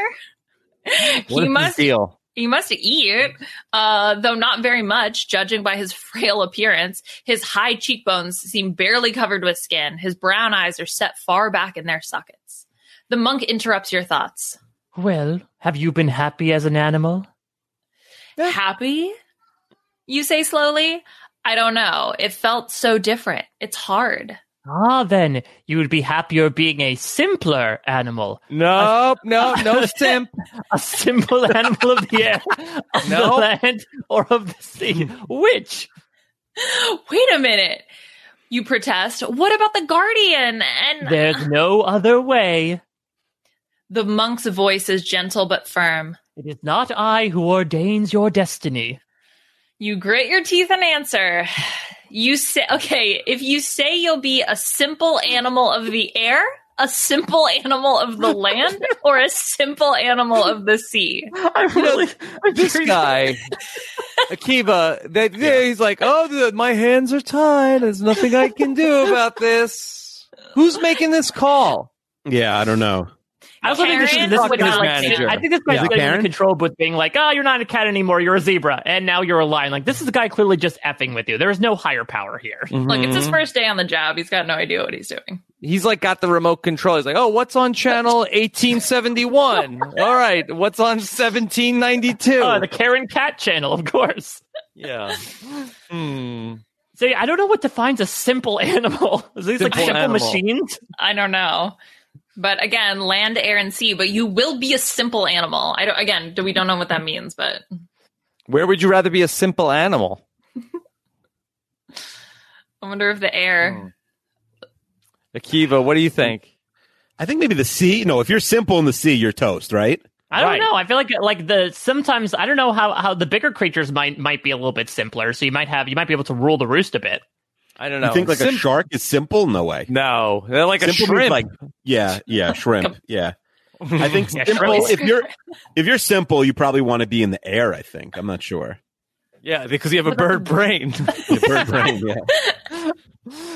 What do you think, Rob? All right, go to the air. All right, we're going to the air. You take flight from the surface of the marsh. It's a hot summer evening, and you're in search of blood. Instinct guides you towards the house, and through the broken parts of the screen, you hover over a sleeping girl. As you buzz by her ear, she turns. Her arm lashes out, but you dart away. You land on a wall, waiting until she's quiet again. You're focused on a bare shoulder. You dive. Silently, you set to work, drawing out her rich blood. The girl swats hard, but you fly out of range. As soon as she settles back down, you land on her hand to finish your meal. This is the best blood yet. Suddenly, the girl sits up, switches on a light. Once again, you take to the air. All right, mosquito! She stalks around her room looking for you. You land on the back of her neck and slowly walk down her spine. Gotcha! The girl cries, slapping herself on the shoulder. You move down a little further. Uh-oh. The hand whips around again. Splat. The end. Oh. So you got to be like an elephant and a zebra and a gorilla, and you end as a mosquito. We were really trying to avoid being an insect the whole time, and then 2 seconds in as an insect, and we're toast. Mm-hmm. That monk, I hate that monk so much. Yeah, screw that guy. So much. Yeah. I mean, probably went back to the well one too many times with the girl and the blood. Probably true. Mm-hmm. Yeah, you bit off more than you could chew. You got greedy. I mean, mosquito, how many times do they need to bite one person? You feel like that they're a very tiny insect. How much blood do they need? It's true. They should be more afraid. Mosquitoes don't have enough, they should have a little bit more. There was a while when they had the control, right, with the whole West Nile thing, so maybe they got sort of high on their haunches there. And Zika. It's true. Zika, exactly. Yeah. Now we're back. We're in charge, mosquitoes, and you're on the run. Yeah. We're just not worried about them right now. Mm-hmm. We got bigger fish to fry. We should have really been a shark. That's my only regret. Yeah, you guys were adamant about avoiding the sea. Let's see. If you went to the sea, you would end up as a crab. Not kosher. No? Okay. I mean, not that a mosquito or a zebra are kosher, but what are you going to do? I mean, do you know a mosquito's not kosher? Yeah, no insects are kosher, yes. If you went to the land, you would be a wombat. Oh. Yeah. That would have been So something. simple. Don't know if it's Wiggler's wombats, but it would be a hairy-nosed wombat. Do you want to play it out? Do you want to be a wombat? Yeah, we could be a wombat for a minute here. I think it was probably the last of the simulations. All right, munch, munch, munch, you're eating. We're going to summarize part of this. They have square poop, by the way. Wombats have square poop. I didn't know that. Okay. Unfortunately, I don't think they go into the bathroom habits of any of these animals in this book. No, I learned it at the science fair. Okay. Well, the kid who got a D- on the science project. Yeah, the teacher thought he Shapes of knew all that. animal poops. And how they taste. Oh no. All right, so all right, so you're eating. Your short legs take you not over but through the land, the clumps and lumps of hardened mud and tufted grass, the rocky mounded earth. You lap at a trickle of water from a spring. Nice. Snip, snip, chomp. You eat again. Then, burrowing in beneath a large flat rock, you sleep, oblivious to the snoring animal beside you, which, like you, is a hairy-nosed wombat. Okay, you can feel yourself stretching, your arms and legs growing longer. Your strength is surging into your human body. Laughing, Nice. You leap in the air and come down in the temple. At first, you shudder to be back inside the huge dark room. You realize you can move. The shadow of death no longer clings to you. How was it being a simple animal? The monk inquires gently. Fine. Yeah. Well, it was awful. To be able to feel but not to think. Ah, you would rather not think and not feel? No, Were you asleep, you wonder? It doesn't seem so, though you're rubbing your eyes as if you were. The monk sits in the lotus position, impassive as before. What is the lotus position? Like cross-legged. Yeah, I think But that's the thing where you're like your legs are like sitting on top of your knees. Yeah. Okay. Let's see. Go to the door. careful to stay inside, you go to the open door and blink in astonishment. The stairs of the temple are covered in deep drifts of snow. In fact, everything is covered by snow except for the statue of the temple guardian. Months have passed. Have I been asleep since summer? Your voice, been silenced for so long, is husky. Oh. You have not been asleep. The monk replies. You've been a tree. What is going on? Okay, you try to imagine yourself as a tree standing rooted, half of your lower trunk covered with snow, your branches and twigs quivering in the winter wind, unfeeling. The monk breaks into your thoughts. You have shown courage and new understanding. The guardian of the temple is pleased with you. You will be allowed to return to your human life, unless you choose to become an animal again. Why would I do that? The monk smiles. You humans are given the opportunity to experience life as another creature. You may never have this chance again. All right, so you get to try to be an animal again. No specification on whether or not it's simple. Or you can say you don't want to risk being an animal again. I think we have a chance to stick the landing here. Yeah, I agree. Walk away from the table. Yeah, let's go out. They say when you're ahead. Yeah. Maybe that's what they mean when you're that we're up too big in the casino. They're trying to get us to stay. And it says this in Leprechaun 3. They're trying to comp us a room at That's the right. temple. Doesn't always work out. Yeah. All right. So, no thanks, you say. I've had enough of being an animal. It feels great being a human being again, and I want to stay this way, Very well, says the monk. but you will not be able to find the trail through the snow. I will guide you down the mountain. Come, it is safe for you to cross the threshold now. Slowly, you step I out. don't of think the I'm just saying, if we get played by this monk, I'm I going would to say be you so shouldn't trust this upset. guy. He's going to like push you off I the mountain. hate this guy. Yeah, I'm going to be yeah, so mad yeah. if he screws us. All right. Well, all of your senses seem sharper. You've never felt so alive. Your eyes fall on the statue of the guardian. A familiar chill goes through you. You take a deep breath and stare at the great stone face. Hurry! The monk calls from below. You look back for the last time and sprint down the broad stone steps. For 3 days, you follow the monk down steep, winding trails. Finally, just below the snow line, you reach a beautiful valley covered with wildflowers. That night, you stay in a monastery where you meet travelers who offer to guide you to the city of Kathmandu. From there, you'll be able to take a plane home. Concord? Just like the Amazing Race. A brisk 3-hour, 45-minute flight. In the morning, you bid the monk goodbye and thank him for his kindness. He gives you a Tibetan thangka, a sacred parting. I will also leave you another gift, he said. Yeah? This one from the guardian of the temple.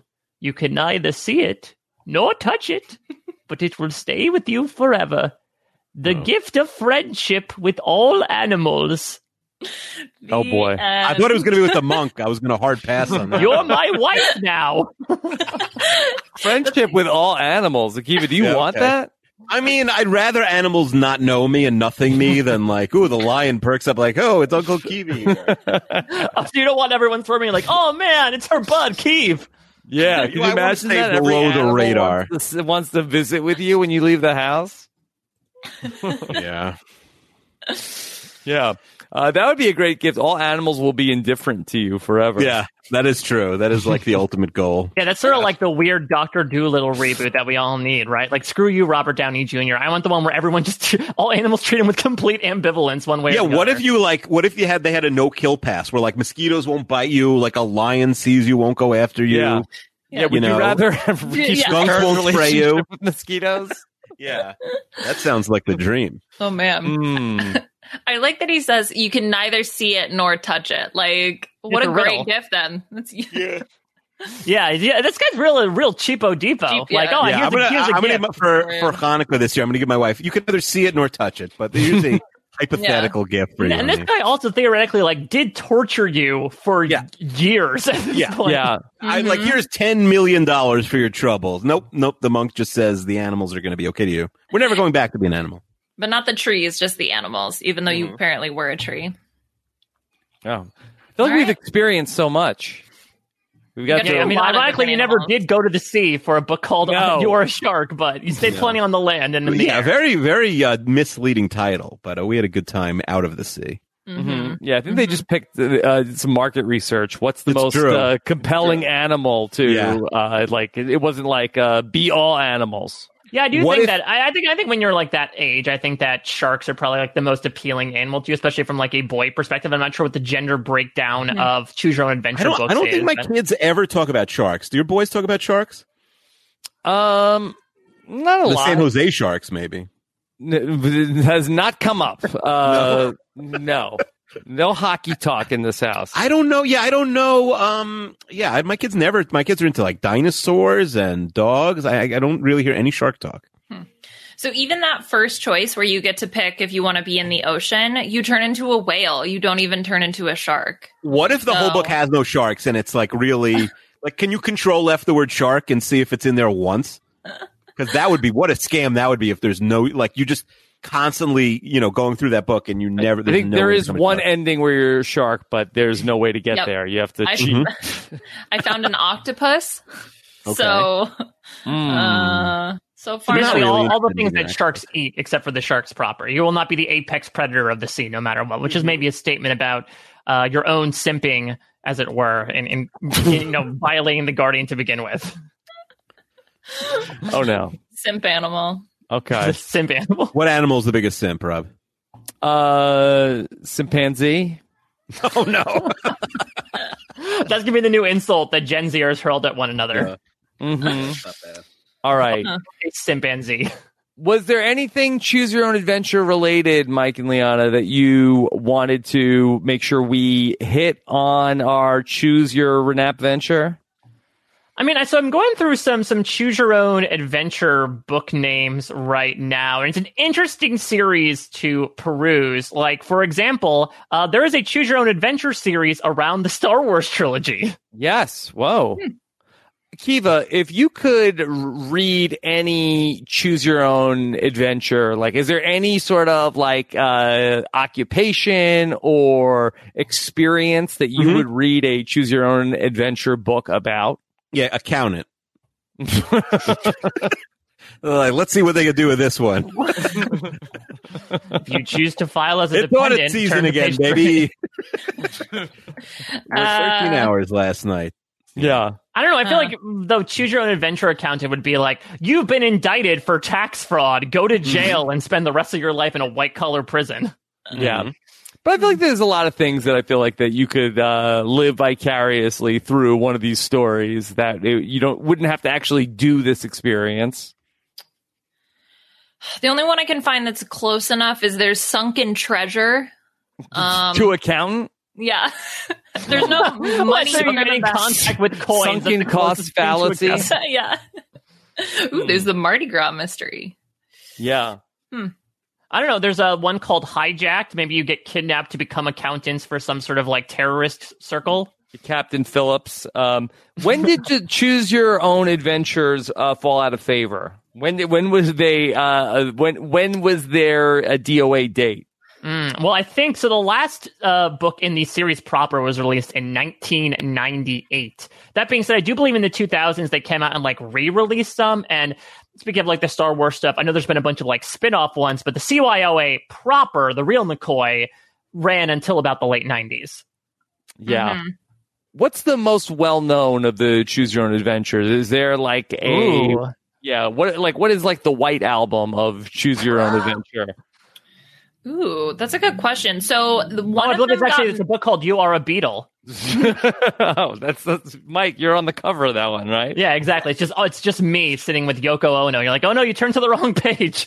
Yeah. The Cave of Time, I know, is a big one.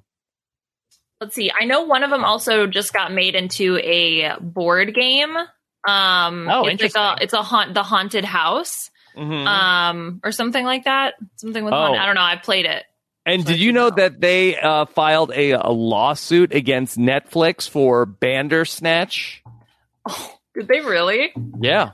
Oh, that's fabulous. I didn't know that there was one. I thought it was like everyone does Choose Your Own Adventure. I didn't realize one company had like the IP for it. That's why. Yeah, no, there's a company did they win the lawsuit? called Choose Co. That releases all the Choose Your Own Adventure books. Okay. All right. Whose side are you on, Akiva? Netflix or Choose Co? I'm with Choose Co. Listen, they came up with this. I thought there was 100 companies that had it, but if it's only one, Netflix can get lost. But listen, you could pay them if they're basically out of business. You could pay them like $100 for the IP. Don't steal it, Netflix. Netflix does have a TV show called Quicksand, though. So, Well, I just had a bad thought. If they'll sue like any media who they think they're like, are we going to get sued now for doing a Choose Your Own Adventure? I wonder though, since we have credited it to their own, and this is available online, it's free. So like, I don't think we need to pay them any royalties necessarily for it. plus it's promotional work. This is like the ground, boots on the ground, grassroots type of advertising that you can't pay for. Yeah. Some other titles that we could have done. Prisoner of the Ant People. Nah. That would have been terrifying. Terrifying. Yeah. I would not want to have gotten into that. But yeah, I'm looking at the old titles, and like I feel like a lot of these I could just like see like in like the school library. Yeah, there's an interesting facet to the titles of the You Are series. You Are a Shark is definitely the most out there, but there's also You Are a Superstar, You Are a Genius, and You Are a Millionaire. Oh, that's Akiva's. The Genius? Thank you. No. Cue the Moby. Is there a You're a Great Flyer? Is there You Are a Podcaster? You are a great flyer. You recline back in your window seat. You're not going anywhere for the next 12 hours. The flight attendant wakes by and gives you a wink. You know you're a great flyer, and so did she. It's hour 12 of your adventure, and you have a sudden urge to urinate. If you choose to go in the Coke can in front of you, turn to page 12. No, when I say I don't get up to use the bathroom, it doesn't mean I'm using like other means to pee. No, it means I go right before I get on the plane, and I don't have to go for 12 hours usually. Do you not consume liquid on the plane? No, well, I'll drink a Coke Zero too. I usually don't eat the plain food also, even though like there's always like there'll be a special kosher meal. Nah, I won't even take it half the time. I'll sleep through it. I'll usually just listen to the podcast. I usually won't even turn on my TV on like an 11, 12-hour flight. That seems out of character that there's a kosher meal in front of you and you just, for whatever reason, won't touch it. Yeah, because I don't eat on the plane. Then first of all, that increases the odds you have to go to the bathroom. But also, like, I'm not an airplane eater. I don't know. I don't like been beaten into you by so many years from Jerry Seinfeld not to enjoy airline food. Yeah, I think that's part of it. Is like I got my whole childhood watching Seinfeld. What's the deal with airplane food? You know, so you're like, yeah, what is the deal with it? I don't want anything to do with it. I agree. Yeah, I agree. I'm the opposite. I'll eat anything they put in front of me on an airplane. That's all equally dangerous, I think. One of my wife's good friends does not let her kids or her and her husband eat the airplane food. Like she brings meals. I don't know. I think she thinks it's gross and like, but not like tastes bad. Like there's just, I don't know what she doesn't like about it. So she'll like bring a meal for everybody. It's kind of crazy, but that's what she does. Does she have enough to share with everybody on the plane? On the whole plane? Like bring bagels for the whole plane? That would like gum in the classroom? Yeah, I wonder if that's the thing of like Concorde flights. It's like, oh, Richard Branson bought bagels and lox for the whole flight. That's what you're having now. Yeah, you have to share. Yeah, it's actually you're a great flyer on Concorde flights. That's much less of a commendation than being like on a regular flight. I mean, anybody can be a great flyer on a Concorde flight. 4 hours. Mm-hmm. Okay. All right, Liana, now you're not staying with us for the mailbag, right? No, I need to depart. This is my choosing my own adventure. I wish I could stay, but all right. Well, if you think you can leave, you'll see what sort of simple mammal you become when you walk out of this room. I need to go back to preparing my "We Are the City" line. I've got several different versions of it prepared. We could have as far as I could remember, and I could definitely be wrong. So you can at me if I'm wrong. I think Puya, who Liana knows, is her roommate. Yeah, my husband. Actually aware of. We say buddy here. Is I think the only person who's ever been on back-to-back weeks as a guest. I could be wrong, but I think so. And you almost did 3 in a row, if I remember how the wheel worked. So Liana very well could be coming back right next week because we're going to put Star Wars. You're going to start wheel jamming this week. Yes, I think so. Is that okay? Do you have somewhere to go next week, Liana? Okay, yeah. The Renapbot inspired idea to watch the Star Wars Holiday Special, which I was, came to learn that Mike Bloom is seems to be very knowledgeable about the Star Wars Holiday Special. I don't know if this is a brag or a put down on myself that I have seen parts of the Star Wars Holiday Special at least half a dozen times in my lifetime. What are you walking into rooms where people have it on? Like, I mean, no, I've pursued them in my own volition, but they are so in the uncanny valley that sometimes it's worth a gander up of like, wow, this is truly, if I want to simulate a drug experience without indulging myself, sometimes a good old trip through the Star Wars Holiday Specials is what'll do you. Okay. All right. Fast trees. So we're excited about that. Liana, where else can people keep up with you? You can find me on Twitter at Liana RHAP. Puya and I, my buddy, we are podcasting about The Masked Singer. So it's really fun to do a catch-up podcast with Rob, and then we are going to be closing out the season. We have, I think, 3 total episodes left, one of which is going to be a sing-along. So, so that'll be a lot of fun. Say, not to throw the Star Wars Holiday Special, there may or may not be a sing-along in there as well. Yes, Rob, Mark. I'm sure you discussed this on the podcast. Mark Sanchez was on the Masked Singer this year, right? And he was Baby Alien. Yeah. What's crazy to me is I went to the Wikipedia page the other day to check who was on it this year, and some of those people, there's no way to guess them because they're not famous. So I don't know how the judges one in particular. One in particular, yes. Yes. I would actually like to have seen the packages for the Mark Sanchez clues to have gotten a sense of like, 12 touchdowns and 20 interceptions in the best season of his career. His roommate,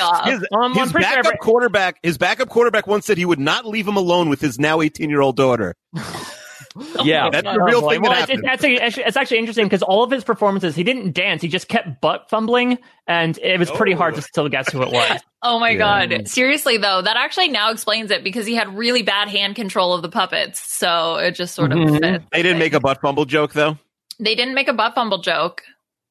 Yeah, I don't. I couldn't believe it. That's funny. Yeah. I wonder if maybe if Choose Your Own Adventure came back, if we revived it, I think we could do like a You Are the Masked Singer type of thing. Well, that's what I was going to say, that the Masked Singer is basically like you are the shark of like all right, you are the mosquito, you are the zebra, you are the elephant.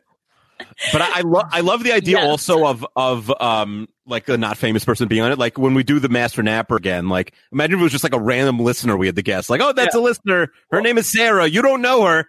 Akiva, it's crazy because they have people on it that are not that famous, but that we talked about this on the podcast I did with Puya and Liana. Like the audience reactions are sort of like they cut to like the seasons, reactions from last season. So they will unmask. Because there's no audience. They will unmask a not famous person, and the audience goes nuts, goes insane, which is wild. It's sort of funny. Like, where they have like the fake, like pumped in, like crowd noise at like. But I don't think you even need that. Use like the gifs of like standing ovation of like Meryl Streep being like, yes. Just use that. You don't even need to use repurposed footage from your own show. Mm-hmm. Right. We're doing a good sell for the Masked Singer podcast though, because this is out of control. Well, if you like, especially if there's you want people to make fun of it, then no, I'm sure they treat it with the utmost respect. So if the show itself doesn't treat itself with respect. That's true. But if the Masked Singer is the You Are a Shark of TV shows, does that make Nick Cannon the monk?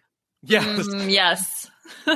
I've given you a gift, Mosquito. It's lifelong friendship with masks. But what are they doing next? Masked Dancer? Yeah, they are doing the Masked Dancer. I don't know how that's going to work. Mm-hmm. We'll see. Yeah, I don't know. Do you have to take off a mask, or you have to take off like your full bodysuit? No, I think it's still just the mask. But the costumes can't be as elaborate because they have to be able to dance in the costume. So it's just like different forms of leotards, essentially. So we'll see how that goes. I don't know how you're supposed to know, like, oh, this pirouette. Obviously, I know who this is. But we'll see. Anyway. So yeah, that's what I'm up to. Liana, thank you so much for all of your hard work. We will see you soon when you join us for our Life Day celebration on the Star Wars Holiday Special. I'm looking forward to it. Very excited about it. Mike, I had heard that the Star Wars Holiday Special is more of a Thanksgiving special than Christmas. So Life Day is technically November 17th because that is the day the Star Wars Holiday Special ended up airing. So, yeah, I mean, it's technically like holiday. I think you're more so lumping into the holiday season, even though it is really, people say, you're playing Christmas music too early before Thanksgiving. People might say you're airing holiday specials too early before Thanksgiving in this case. Okay. All right. Well, a happy belated Life Day to you both, as we will talk about this soon. We are going to take a quick break, and when we come back, it's going to be time for this week's mailbag with Mike Bloom. Mike, do you have ideas for the wheel? Boy, howdy, do I ever. Okay, all right. Stay tuned for that. We'll be right back with this week's mailbag. Hey, it's Kaylee Cuoco for Priceline. Ready to go to your happy place for a happy price? Well, why didn't you say so? Just download the Priceline app right now and save up to 60% on hotels. So whether it's Cousin Kevin's Kazoo Concert in Kansas City, go Kevin, or Becky's Bachelorette Bash in Bermuda, you never have to miss a trip ever again. So download the Priceline app today. Your savings are waiting. Go to your happy place for a happy price. Go to your happy price, Priceline. With everything you have on your plate, earning your degree online seems impossible. But at Grand Canyon University, we specialize in helping you fit a master's degree in business into your busy day. Your graduation team, led by your own GCU counselor, provides you with the personal support you need to succeed. Achieve your goals with a plan and team behind you. Find your purpose at Grand Canyon University. Visit gcu.edu. All right, we are back with a mailbag 109, and we are so lucky that we have Mike Bloom here with us. Akiva, how great is this? It's great. Anytime we have Mike Bloom, it's great. But it's especially great today because he did a lot of the heavy lifting for the mailbags. I'm excited. Okay. Yeah, me and heavy lifting do not mix. More so me and running mix. Apparently when it comes to physical activity. Mike, you're my guy here in the big race. Have you been training? That Akiva, I found out that Mike Bloom has an app on his phone that teaches him calisthenics, and he does it every day. I mean, listen, it has been It's been Thanksgiving, and the mortal opponent of running is Thanksgiving. So I will admit the training has not been happening. Did you have a lot of dessert, Mike? I mean, listen, it's like you gotta. Mike. I mean, Thanksgiving is the most sedentary holiday there is. Mike. The purpose is to sit back, gorge, and lay. No, no. Who hears that and his ears perk up like, oh my God, this is going to be, I'm going to lap him. We forgot to ask Liana, how much dessert did Puya have? Yeah, that's true. That's true. But I mean, that's the thing. We're past the holidays. Once we get into the cold, dreary months of January, that's when you really drudge up the idea of like, listen, I'm just going to have to let me run. There's nothing else coming soon. I'm just going to keep running until we reach Valentine's Day. Okay. All right. Well, all right. We'll see the big race. I'm already 1 for 1 on Whoopi Goldberg tweets. So let's see. Do you think now Liana is Mike's co-host, but roommates with Puya? She's definitely rooting for Puya, Mike, right? Yeah. I mean, why would she root for Mike? I don't know. I mean, people said that both her and my wife Angela Bloom should bid on the other person so that it's a win-win situation. Like there's the moral victory if your significant other wins. She's probably sending Mike a basket of muffins at this moment. I'm not going to refuse muffins. I'm never going to refuse muffins. Who refuses muffins? Yeah, so I'm excited about that. Mike has Valentine's Day in his mind. Maybe that's when he wants the race to be, on Valentine's Day. Yeah, exactly. That gives us a nice. I don't know. I'm sure Angela and Liana would love that. It's like, oh no, 40-yard dash get together for Valentine's Day. I'm going to run a 40-yard dash on Valentine's Day. The loser has to pay for a 4-person like everyone's meal on Valentine's Day night. Yeah, that'd be interesting. I don't know. Maybe Puya and I should have separate bets. Like if I beat him, he can't use emojis for a month or something. Okay. Side bets. All right. Side bets. We'll see. There might be bets within bets going on, but I look forward to focus on the side bets and not the side dishes, okay? All right, I'll try not to. I don't know. The Christmas ham's looking real juicy. No. Mike, did you have a good Thanksgiving? I did. I had a nice Thanksgiving. I posted this on the internet, but my son, speaking of the Star Wars holiday special of it all, has discovered lightsabers. Yeah, is he a Sith Lord? I mean, so my in-laws have a whole collection of lightsabers, and the one that he picked up happened to be a Sith one, which really... don't train this boy. It raises and answers a lot of questions, to be quite honest, of like, of course, my son, the musical devil incarnate would have a son who's a Sith Lord, so I can't be too stunned, to be quite honest. But, it's both a two-headed coin, because while it's fun to, like, have an acceleration in his tactile skills of, like, he can wield this, now there is like a chunk of plastic that my son can swing wildly. We have not gotten into the realm of like baseball bats or golf clubs anytime soon, but I feel like we are like on that slippery slope to that eventuality. Yeah. Akiva, you know about the dark side of the Force and the light side of the Force? I could intuit it, but no, I don't know about it. Yeah, I mean, you basically got it. Yeah, I could figure it out. Yeah. I mean, it sort of lies within the name itself. Yeah. Bad guys have a red lightsaber. And then literally good guys is basically every other color. It's mostly, blue and green, but there's some purples in there. There's some oranges if you ask enough people. So I'm going to be very lost during this Star Wars special, I feel like. Yeah. I don't think there's a lot of lightsabers. I guarantee you, no matter what level of Star Wars fan you're at, you will be lost during this special.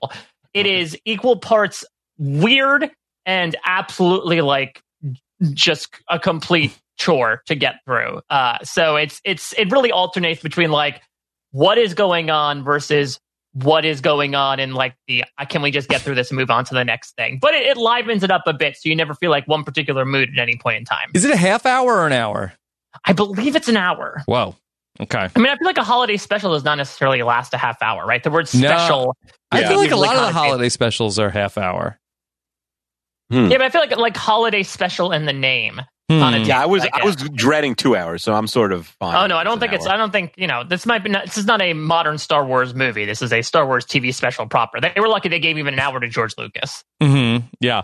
Although I've had to watch Rudolph the Red-Nosed Reindeer many times. Have you ever watched Rudolph the Red-Nosed Reindeer? I've seen like a little piece of it. I haven't seen the whole thing. You know what? There's like it goes on way too long. Like that you could cut that down to 10 minutes, Rudolph the Red-Nosed Reindeer. There's whole like very soft middle of Rudolph the Red-Nosed Reindeer. Plus, I do feel like I think his father would get canceled nowadays. Like, I think he's pretty mean, and he does have a line of like, "What a woman reindeer's place in the home" or something. I don't know. I've always been a huge fan of the Rankin Bass Christmas specials, but I can also admit that they are not necessarily perfect. Mm-hmm. Okay. All right, Mike. What are we doing here? So yeah, I guess I have been in charge of the mailbag. I put the mail in mailbag this episode, and I've got some old business, some new business. Because you're a man? I suppose so. Mail horror bag, if you will. Some old business, some new business, and some very weird business, because I put out the beck and call to the Renap Twitterverse in the past hour since, near put up the Bloom signal. The end of our Choose Your Own Adventure podcast into the start of this one. I got many interesting responses from the listeners. Okay. All right. Wonderful. Well, let's I guess start with a piece of pressing business, because I know this was some discussion involving a podcast with myself and Jessica Leese from the past, as was suggested during, I think, the To Tell the Truth podcast about Rob and Akiva Get Trekked, which is sort of like an introduction / I guess catch up in Rob's sake to the Star Trek universe. I commiserated with the great Jessica Leese. We are on board to beam you up into that ship and take you to all things Trek. Are we ready to make it so? Well, I think the only thing is, my only concern is I don't want Star Trek and Star Wars. No, I said this last week. I don't want Star Trek and Star Wars coming up back to back. I think that's fair. Well, what I will say though is there's a veto in the corner that you haven't used all year. True. It's true. But I also don't. I'm thinking, what about 2 weeks after the Star Wars Star Trek goes on? I think that's fair. I'm not pushing it off. I think it's easier to just throw it on now and veto if it comes up. This is rather than having to set a Google Calendar reminder. This is what I'm trying to determine here. Like, is this part of your like a Akiva playbook of like, okay, if I filibuster, if I stall, maybe it'll fall through the cracks. I said it happen. I'm not against this. Listen, I just think. I think people would agree. I don't think Star Wars and Star Trek need to come up in back-to-back weeks, or even 2 out of 3. I don't think that's crazy. I mean, they're not going to. Okay. Now the wheel is, I think, the biggest it's ever been. To be fair, Mm-hmm. I mean, to be fair, like this, like look at the podcast we just did has been up here for what, like 4 or 5 months. It's not going to be eligible for next week. Okay, fine. Yeah, you could put it on. I have no problem with putting it on. But I want to make a rule: Star Trek and Star Wars can't come up back. Never the two shall meet. Never the two shall meet. Can't be back to back. We'd be thrilled to have you. And just hypothetically, if the Star Wars holiday special came up, and then Mike and Jess came on to talk about next week. Star Trek next week, what would happen? Mm-hmm. What would happen? Like, oh my god! Oh my! This too many stars. Too much science fiction. To be fair, I think let's look at where Akiva's coming from. He does not want to be called a nerd. I think this would really paint him into that corner unintentionally. So like, wow, you're talking Star Wars and Star Trek within a fortnight. Wow, what a big dweeb. I'd rather be known as a good flyer than a nerd. Yes. Okay. I think, Rob, actually, while we're talking, if you could do us a favor, if you don't want to do this, I'll do it. Okay. We need to figure out how many spots on the wheel the Star Wars holiday special gets for next week. Okay. Can I make an offer? Yes, but I had an idea, but let's see if you could beat it. Yes. I think it's super easy if we're using Star Wars numbers here. 3 this week, 6 the next week, 9 the week after.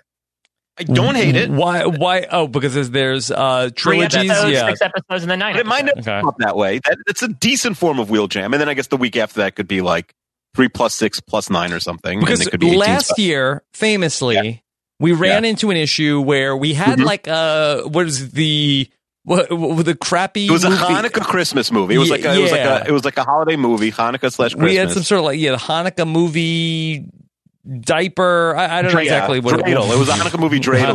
Hanukkah movie dreidel. Whatever. Okay, and we're going to spin it, but it never came up despite the wheel we gave jam. it like 10 to 20 spots, and it's so very unlucky. Here are so next weekend will be the weekend of December 5th and 6th, followed by then there will be a weekend of the 12th and 13th, and then a weekend of the 19th and 20th. But that's really it. We're not going to do.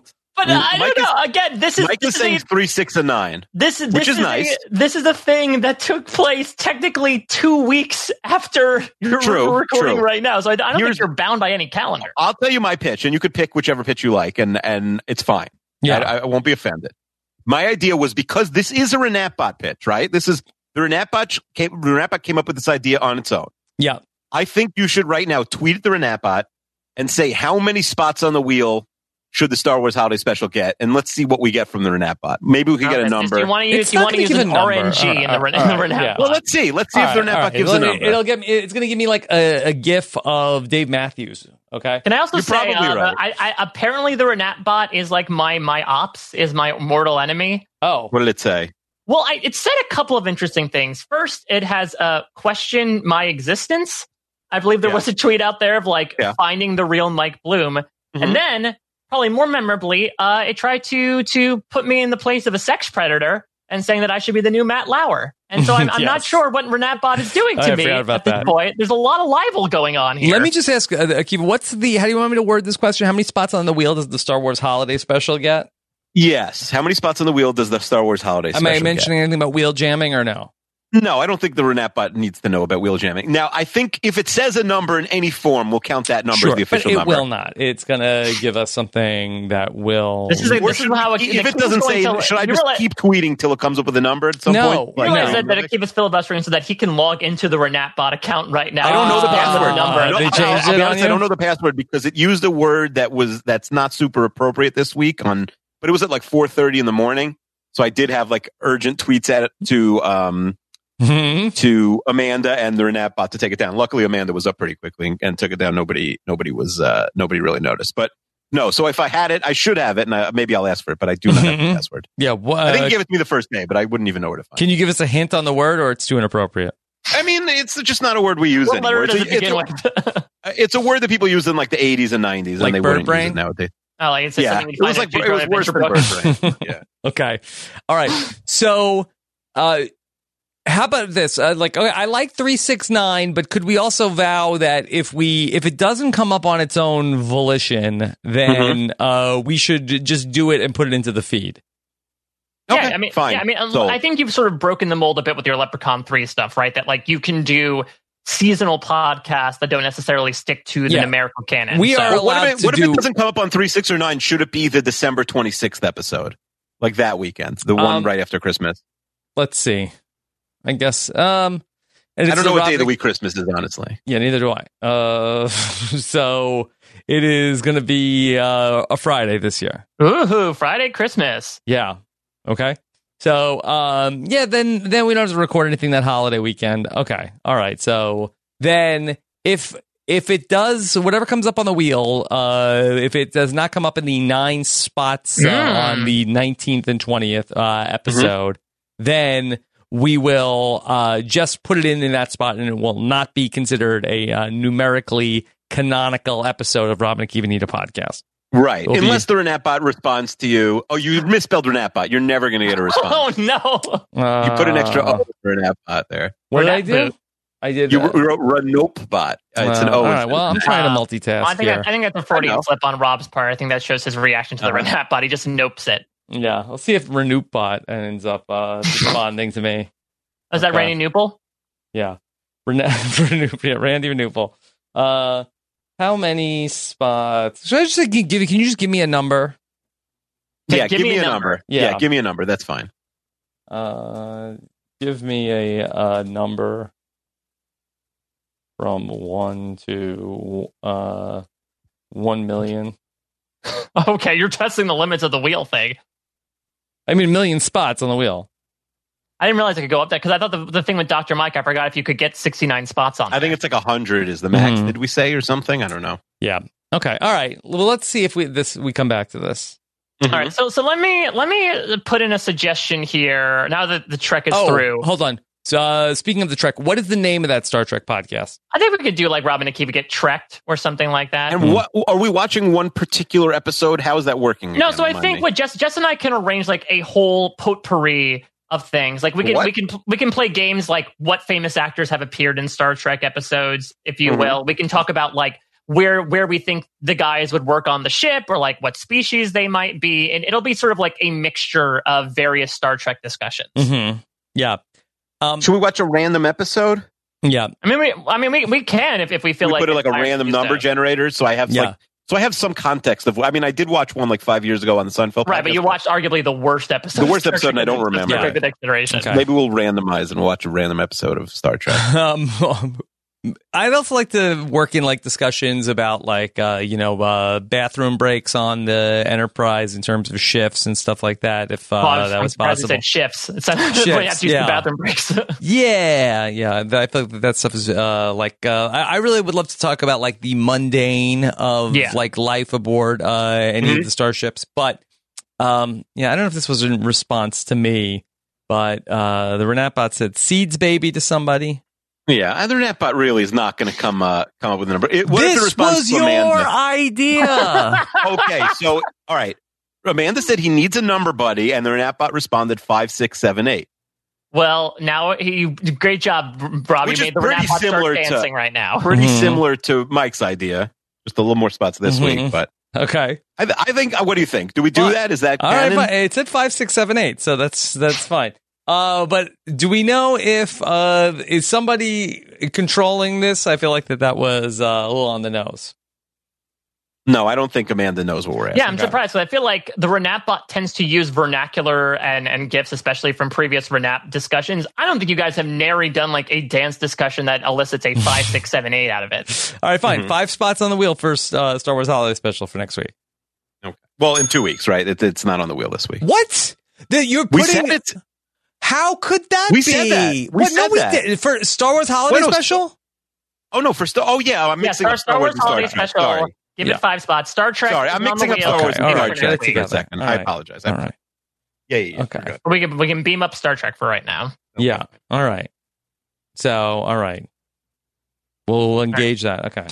Exactly. Make it so. So I want to suggest now that the sequel mechanism has been sort of reinvigorated, I'm going to suggest something that was tweeted all the way back in August from the great Jocelyn at Jocely. So Jocelyn, people might remember, was actually the person behind my first Renap appearance, which was the Brant Steele the three of us did. Actually, this time, like 2 years ago, I think it was, of this is TVinsider.com's list of the best TV characters. We put them in a Survivor season.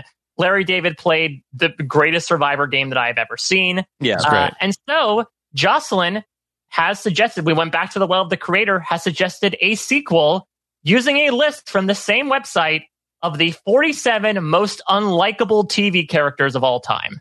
Okay, should we look at the list? Yes, so I can read off some highlights here for you. So just some perusing. So we've got actually a really nice, fun murderers row here. Some literal murderers actually, starting with Joffrey Baratheon. We have Pete Campbell from Mad Men, Ted Mosby from How I Met Your Mother, Rory Gilmore, Dawn Summers from Buffy. Rory Gilmore's are the worst 47 with a bunch of murderers? Well, I think it's unlikable, not necessarily worse, like we hate them, more so unlikable, like either they're badly written or they did bad stuff. The second time Ted Mosby has come up on the podcast in the month of November. Yeah. So we also have Dawson Leary from when you guys talked Dawson's Creek. Ross. I like Dawson more than Pacey. This is crazy, this list. Sheldon Cooper's in here. Screech from Saved by the Bell. Scrappy Doo, of course. Kimmy Gibbler, the world's worst annoying neighbor. Eric Foreman from That 70s Show. Well, Eric Foreman is not that annoying. But Akiva, I think this might get you hook, line, and sinker on this list. Fraser Crane. Oh. Yeah. I mean, he belongs there for sure, Fraser. We have Angelica Pickles from Rugrats. Miranda from Sex and the City. The aforementioned Nikki and Paolo from Lost. George Vampire Costanza, Bill. Akiva. Yep, George Costanza's in there. Is in the worst? This list is insane. Janice Soprano. So I think... And Janice from Friends. Yeah, no matter how you feel about the list, I think that there is a good crop of characters to pull from here. Plus, I think... Since it's Thanksgiving, Rob, what did Janice's boyfriend do during Thanksgiving? You remember? No. He fell asleep watching the Lions game. Okay. Someone just posted a clip during the Lions game. That's how I I do like that Ollie from Game of Thrones has made the list. So yeah, exactly. Like this, I think this is really speaking to both George of you in particular. Being on this list, really makes me think. I do think that other we can sort of reach beyond. We did this for one person, I think, in the best character Brant Steele. I think we could also reach into our own TV proclivities of right, and listeners could maybe submit people that they think. Yeah. I don't know. Here's, I mean, for me, I don't know how you feel about this, but I feel like that. Look, I need Mike Bloom and his Brant Steels in the main Survivor podcast feed. I hear you. There's no actual Survivor. Yeah, that I don't think we need to waste a Brant Steele like as a Renap episode. I mean, to be fair, I do not mind doing 2 in 1 week. You know, I don't mind. Mike, you have to live your life. Come on. Rob, I have no life. Mike, you should be training for this race, Mike. Can I read one other Brant Steele that's a little bit different that a listener had to submit this week? This from Derek. He says, yes. Who I believe helped you with the patron Brant Steele, right? Yes. Okay. So Derek says, what about putting 16 to 20 Renap personalities on a Zoom call and adding commentary as their names play Survivor? It could be the follow-up to Stans vs. Ops. You get Kirsten and Allie and Third Wheel Zach and all Kit by a Car Claire and all sorts of different Renap personalities. What do you think about having a live Brant Steele? Well, yeah, Mike and I we did this with patrons a couple of weeks ago, including a friend of Renap, Lindsay Wilson, played in it. Yes. Akiva, how would you want to do this on Renap? I think it would be fun. Yeah. I think it ended up turning out very, very well. And actually, a creator of the Royal Rumble 2.0, Jill, was in it as well. It's if you have very game personalities, I think it can be a very fun time. My hesitation would be, is it more of a video idea than a podcast, though? Will people I think for the most part, I've sort of gotten a surprisingly mixed reception as to some people do listen to the Brant Steele's audio only. And so I do think it's not impossible for people to be able to track it. I guess there would be a video for the people. Yeah, and we do a good job of usually there's only crosstalk happens at a tribal council where that's when you bring in the people to talk to. There's very little like peanut gallery sounding off during the regular events of things. Yeah, I feel like let's think about this a little bit, and not necessarily do it. Like, I wonder if it would be better with like 12 people, maybe doing like a Big Brother. It doesn't have to be 16. Yeah, the 16 it's long. Too. It's low. It's a lot of people. 16 is a lot of people for the listener to keep track of. Also, can you get Craigslist Carl in? Is the real question. Well, we need him on a podcast. Carl describe why he voted this person out at the last. I doubt he's going to sit there for 3 hours on a call with us.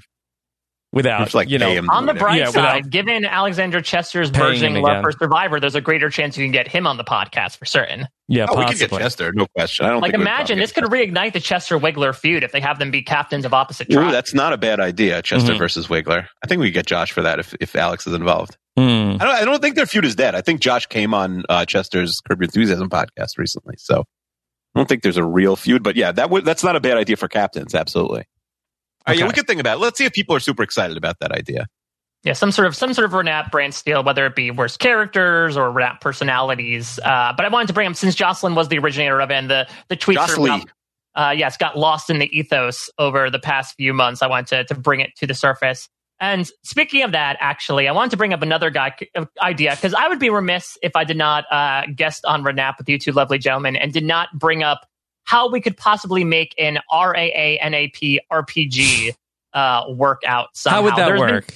There's been so much talk bandied about like Rob and Akiva play D&D, and it's a really fun idea, but I think that D&D Hold on, Akiva, you okay? Mike said the D words. I'm fine. Okay. It was the D and the D. You didn't say DOA, at least. Yeah, exactly. Was that the word that Renapbot tweeted out? No. Yeah, it was 6 months after it first tweeted. It was DOA. But I think, D&D can be a lot of fun. But I do think that if you're just looking to do it like over one podcast for like an hour and a half to 2 hours, it might not be conducive. That being said, there are certainly other RPG formats that can be, and I experienced them firsthand. I've done a couple on post-show recaps where myself and Josh Wiggler have done a couple of one-off RPG podcasts that use a different format than D&D that are less complicated. You don't really need to roll dice. It's more so like you guys talk through it, and then we sort of work through how you can make those decisions via dice rolls. I think it is much more conducive to a Renap single session style. And so I want to keep this RPG idea alive, because even though D&D might not be best for this, I do think we can make it work. Who's making the simulation? I mean, I don't want to. I can definitely pimp our Philly into it. This guy is our consummate game master when it comes to all our stuff on post-show recaps. He is a brilliant mind when it comes to games, and he knows you guys especially. So I think he could very easily come up with even like a thing that's tweaked for Renap specific, where you guys can have a simple time creating a character, and then we quickly jump into stuff. Have a fun time for a couple of hours. Does he know this show? I think he could definitely. I think he knows the show, and he can definitely get caught up on the lore as well. What do you think, Akiva? I like our Philly, but this doesn't really speak to me. I need a real pitch. I need to see what it is. To me, the playing pretend it just doesn't do anything for me. I don't know. Yeah, listen. I'm not saying no, but I'd need a more specific pitch that's structured. I don't know. I mean, well, how about this? Could we, if you want to put it in the waiting room? Yeah, I'll go to Rich, see, if he has an idea of what he would want to do. Maybe we could get one decision point as a sampler. Yeah, exactly. Okay. I'm up for that. But I think that this is a fun idea, and I do think the idea of there might be a psychological barrier to entry when it comes to your point, Akiva, about I don't want to necessarily play pretend. But I think the more you hop into it and the more you get into it, almost from a Brand Steel perspective, actually, the more you'll surprisingly be amenable to a lot of the stuff that RPGs provide. Okay. What was the best from the listeners' tweets? You got dozens of tweets from the listeners. I did get dozens of tweets here. All right, so I'm going to go from Trek to Shrek here because I do not think so. I tweeted out here in all caps, quick, give me the first hashtag Renap mailbag idea that comes to your head. Don't even think about it. I really want to shoot from the hip. Give me the knee-jerk reactions here. I do not think that this is admittedly a impulsive tweet from Shut Up Tim, because he has this idea brewing for a while. But I wanted to bring it up while I'm on the podcast here, because let's go from Trek to Shrek. Rob and Akiva become Shrekexperts. They reach into a Shrek cookie jar provided by him and pull out one of the Shrek-related properties and cover it, which spans 6 movies, 1 musical, 10 shorts, 5 TV episodes, and basically talk all things Shrek as he gets you caught up on just how much of a meme-worthy community the Shrek fans are. It's a meme-worthy community? I mean, I feel like millennials have really fallen in love with Shrek in many ways, whether it's mention of All-Star. I don't even want to go down the dark and dirty rabbit hole that is Sonic X Shrek fan fiction / art. There's just a Sonic X Shrek? That's Sonic versus Shrek? Oh, no, quite the opposite. Sonic times Shrek? Sonic bumping uglies with Shrek is more so what it is. Sonic has sex with Shrek? Sonic has sex with Shrek and occasionally gets pregnant. Has become Mike, how do you know about this? Listen, I'm on the beat of internet. Rob, are you searching this? Mike, are you searching this stuff on incognito mode? Akiva, have you ever heard of this? No, of course not. Please. Listen, you could search it literally right now. I don't know. And that's why the internet exists. Sometimes it is for the lulz. That sort of is what the millennial / Gen Z culture is about. You will see if you Google this. Does Princess Fiona know about this? I mean, I would assume maybe it sort of is an open marriage type of thing. Who knows? Maybe Shrek is a Thomas if you told me it was type. Shrek and Donkey, I could see that. But where does Sonic the Hedgehog come into this? I mean, Sonic himself, I think maybe it was sort of done for the randoms at first, and then it just sort of kept snowballing from there to the point now where it has become, well, that's maybe one of the moves that they do, but to the point where it has become its whole thing where there's fan fiction about it. There are heaps and heaps of drawings. So yeah, for many different reasons, Shrek has made his way into This isn't what Frail Mary has been busy working on, right? You be careful what you wish for. That's all I'm saying. Yeah. Such a weird pair. I don't even see them together. I mean, maybe it's one of those things like opposites attract, a big green ogre and a small blue hedgehog. Seems like a big lumbering oaf, and Sonic is fast. I mean, you'd have to assume one is the big spoon, one the little spoon, right? Unless who is who? I mean, I think the size differential makes it obvious. I don't think it does. Shrek really needs some care, but I don't think Sonic has twig arms. I don't think he's really going to caress anybody anytime soon. Jeez, where are we? What happened? But yeah, so suffice to say, I don't think Tim's actually. I was gonna say I don't think Tim's gonna go down that rabbit hole, but it's Shut Up Tim, so I would not put it past. No, I don't think he's gonna go down the fan fiction of Sonic sleeping with Shrek. You don't know that. I don't know that. I mean, he's had worse ideas before. Do I need to remind you of Final 4 Minutes? I was going to say, I think the Masked Swinger actually might be Shrek's marriage arrangement. Boy. Yeah, Tim tweets about Shrek 20 times a day. I mean, this is a genuine love. He more so than even, Brett and everyone last week liked the Spice Girls, or more than the real weird sisters like Harry Potter. Right, and so I guess it Tim's would be in that love is style. Shrek. Yeah, it's like you guys. It's actually almost like the what you guys did last week. Where like I'm assuming you'll watch a piece of Shrek pop culture, you'll talk about it, and then Tim will sort of talk about the Shrekiverse at large, whether or not that includes Sonic stemmed fan fiction as a result of that. I suspect not. I don't know. Could be.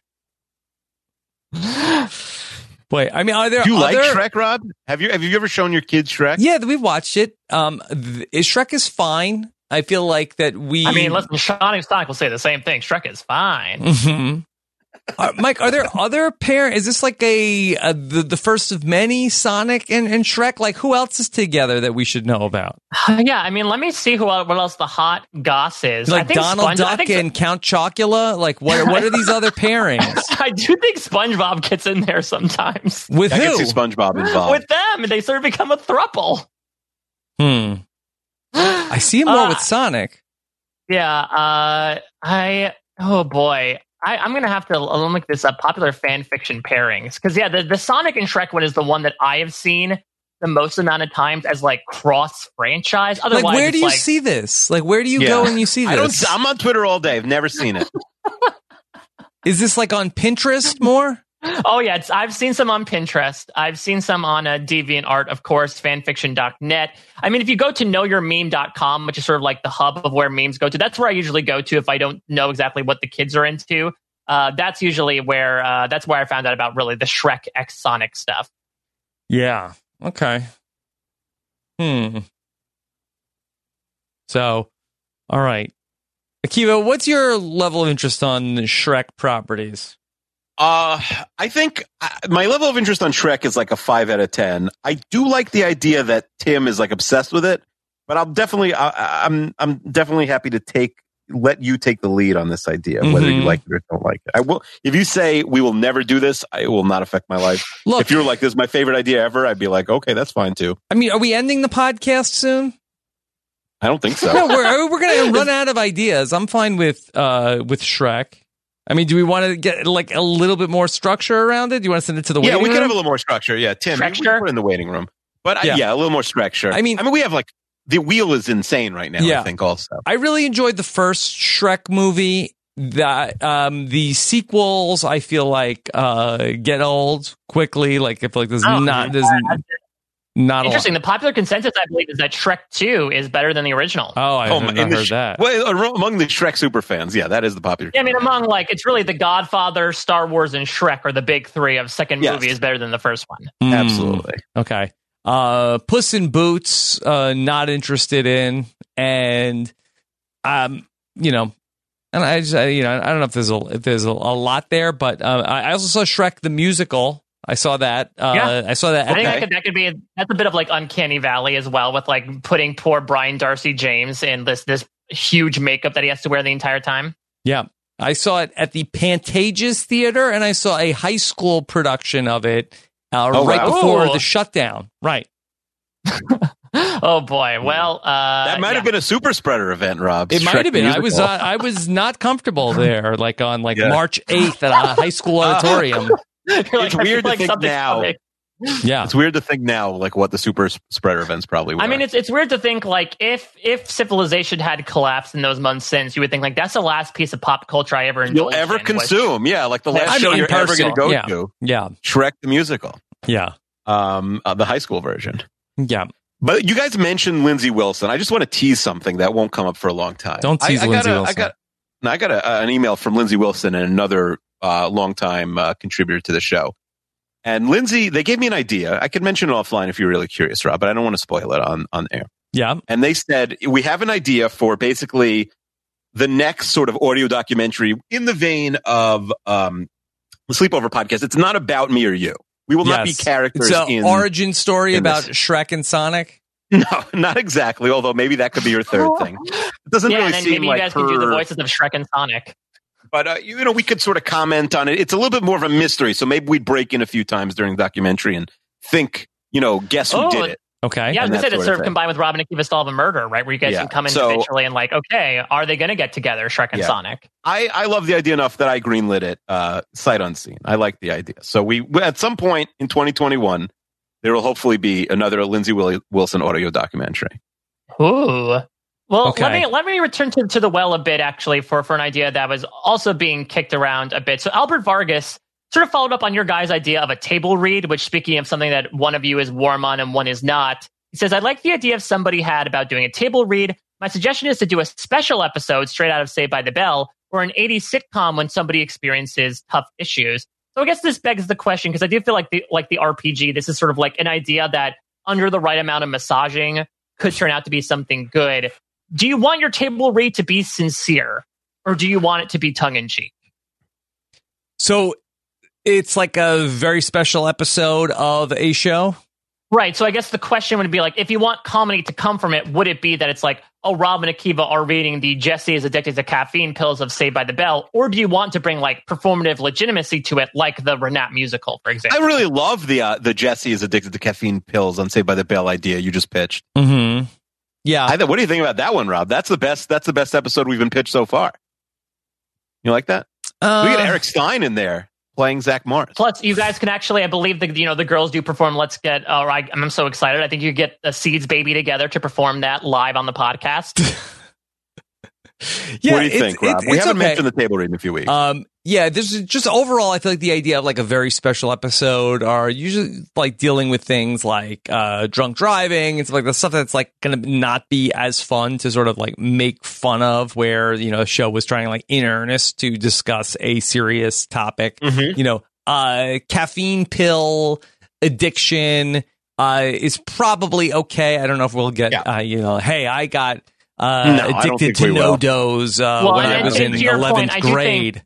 When it comes to like very special episodes, this is probably like the most ham-fisted and therefore probably the most you could mock, just because of like the insanity, over-the-top antics of the performances. Mm-hmm. Look, I'm so thirsty for a table read. I would do anything. If this is going to get Akiva on board, then I'm cool with it. Are you up for this table? Mike, you just came up with that off the top of your head, or this was an idea you had? I mean, Albert Vargas came in with a very special episode, but he mentioned Saved by the Bell, but I know that's always the top of mind. Like, number one answer for Family Feud of very special episodes usually for me is the... I also think we could like spend the next couple weeks like casting, like in the mailbag next week. We could go over like casting ideas. Well, who would you be? I mean, are we going to have two of the three main roles? I guess I could be. I don't mind being Screech. I'll be honest. Okay. I would be Screech. You'd be Screech, and who would I be? Rob, you have to be, Principal Belding in honor of your drag persona. Mm-hmm. Would you be? Is Belding big in that episode? Though I'd have to think about it. I'm not sure. Yeah. Is Belding in every episode? He's in every episode. Okay. Yeah. There's no Casey Kasem in that episode, right? That's a different one with well, you could play two characters also if Casey Kasem. And I also think you're going to have someone read the stage directions as well. So I don't know if that's something that you guys want to do, or if you want to give that to somebody else. Mm-hmm. Mm-hmm. Yeah, who would be Jesse Spano? That's like a big showcase. That's a big role. I mean, that's really a star role. We're gonna have to get some emails written in for that. But so I'm up for that. Yeah, I think that would be great. We could work on casting the table read. All right, and then I think once you guys have sort of formulated the cast, then I think you could put it on the wheel and then put the gears in motion there. Okay. Mm-hmm. All right. So table read talk is getting a little closer to the wheel. It's edging closer to that table. Here's one from Ariel. Your treasure is trash. Yes. The idea comes from Rob in a podcast you and I did a couple of weeks ago. You mentioned that you still have those Survivor Pringles cans that were gifted to you, just sort of sitting there in the garage, gathering mold like a monkey's fur. Basically saying people can share items. Did that come up in the Choose Your Own Adventure? No, unfortunately not. But people share items they've kept and have a hard time tossing. Rob and Akiva can determine whether this is a treasure or a trash. This is sort of like an Antiques Roadshow almost, Renap style, where people can come forward and be like, hey, I had this Shrek cookie jar, for example. Do you guys think I should keep it or should I toss it? No, Tim, we don't. What if I get him a Sonic Pal? Oh boy. So Akiva, do you think enough people would send us in like, hey, I have, a unopened Kenny Loggins 8-track? Yeah, I think we would get some. I do think like it's funny. The first 5 are funny, but then like I don't know if it's a whole episode. You know what I mean? I think we might get bored of it after 10 minutes. Like if someone wants to send it in, we could talk about it on a future upcoming mailbag. Like here's the 10 dumbest things people sent in. I don't know. I mean, if you have some things and you don't know why don't you email us and then we can gauge the response? Hey, like we actually have a lot they're of like these. incredible, then it's a whole episode. But maybe it's just like a fun thing to bring up. I don't know. Someone said Rob and Akiva solve world peace in your mentions. I don't know about that. Solve world peace. Solve world peace. I didn't know it was a problem. Yeah, I was going to say, I think that's more so find world peace. Lita Brillman said a BuzzFeed Quiz Fest, which could be sort of a spiritual successor to the Cosmo quizzes, where instead it would more so be like the what are you types of BuzzFeed quizzes that have proliferated that site in the past few years. I mean, I think it could be fun. I don't remember there being an overwhelming response to the Cosmo quizzes. Yeah, I feel like we found that we had fun. We found that if we were good girl hot or bad girl hot, but I don't remember the audience really saying that they. I'm not against it, but I would also want to hear like a couple of the quizzes first. Right. You know what I mean? Here's the 3 best quizzes that you guys could take. We did some BuzzFeed quizzes on the Top Chef podcast one time, and they were pretty fun because they were like some of them are pretty nonsensical, like choose your dream home and this will inform your favorite food. Like, I think the best BuzzFeed quizzes are the ones where one thing completely connects to a completely different thing, and they're trying to figure out your psychology based on, planning out your day, for example. Okay. All right, so here's one from Esther. Best novelty Christmas songs. Let's talk some more about the holiday season. It's tough because I would say ordinarily, like, you could do a bracket of holiday songs, but I know you're sort of restricted that to March. Could there be something, though, about dissecting, you're like, All I Want for Christmas Is You, or you're Dominic the Donkey, Not a Zebra? Well, I don't remember. I don't know anything about really novelty Christmas songs. Although my daughter keeps singing a song about a hippopotamus on Christmas. Oh, I want a hippopotamus for Christmas. Yeah, she keeps singing that. I don't know where she heard that song, but she sings it a lot. What are we doing with these songs once we find them? I don't know. I mean, you guys could do like a King of the Mats thing where you can create a list if you want to of novelty, holiday songs. You could just discuss the best and the worst if you want to. But this is what was put out here. I don't think. What about this from Sperm Whale Army, Rob? Rob and Akiva DM celebrities. Could we make an episode out of that where we just DM celebrities? Well, don't they need to follow us? How many celebrities have their DMs open? I don't know. Probably some you could DM. Like maybe people could give us a list. Like, hey, this celeb has their DMs open. Well, I think you could put celebrities in quotations. Yeah, you're a blue check mark also. So you could really like the Masked Singer version of celebrity, right? Of like, oh, we can email this viral superstar. What would we say? Maybe like, hey, could you come on our podcast this second? And like whichever celebrity comes on first is the winner. Well, you know what? Maybe this could be a variation of your Cameo podcast, where instead of paying money to have celebrities answer the questions via Cameo, you can instead do it via DM. What if we either ask them a very specific question, like Mike is saying, or we say like, hey, we just had a guest canceled. Do you want to come on our podcast for 5 minutes? How about this? And let me spin this around. What if we put somebody in charge of DMing questions to the celebrities, and then you and I have to guess the answer to the question? So they're really going to have to spam celebrities because to get like 3 answers, they might have to DM 200 so celebrities. we put somebody who wants to be in charge of this. Yeah. How about this? Should this be what the Cameo idea is? Should we give this to Navi? Who is going to work on the Cameo? I feel like this again. I feel like this is sort of like a sibling of it. Yeah, I like this better. I like Cameo better. All right, fine, we could do both. Let's do both. What was that commercial? I think Porque no. No, I think Cameo is better because it's you could hear the voice. I have a question from Navi and Ben, fourth wheel Ben, fifth wheel Navi, who are working on that together. Yes, okay. They want to know what is the budget for the Cameo. See, that's one thing is that there's a little bit of a restriction on that, which is the monetary value, which you don't get on question. I just got this message today from Navi. What is the budget? I'm already up $20 from Akiva. I would throw that in. You're playing with house money? Yeah. Well, I think the problem is because the $5, when Taylor Cotter was working on this for a second, she said like the $5 celebrities are not worth your while. So you really have to go minimum $10 for everyone. Yeah. Okay. I would throw $100 at this. Okay. But should we get someone to work on maybe they could start DMing celebrities now? Yeah. Maybe it could be part of the same episode. Okay, that's not a bad idea. I think it's a good idea because I think if you don't end up not getting a lot of meat on the bone when it comes to the cameo stuff or the question stuff, if you do both, then I think that could combine to like a worthy enough podcast. Honestly, if I'm a casual Renap listener and I listen when I like the topic, right? Yeah. And that week's topic is Rob and Akiva DM celebrities, I think I'm clicking on it.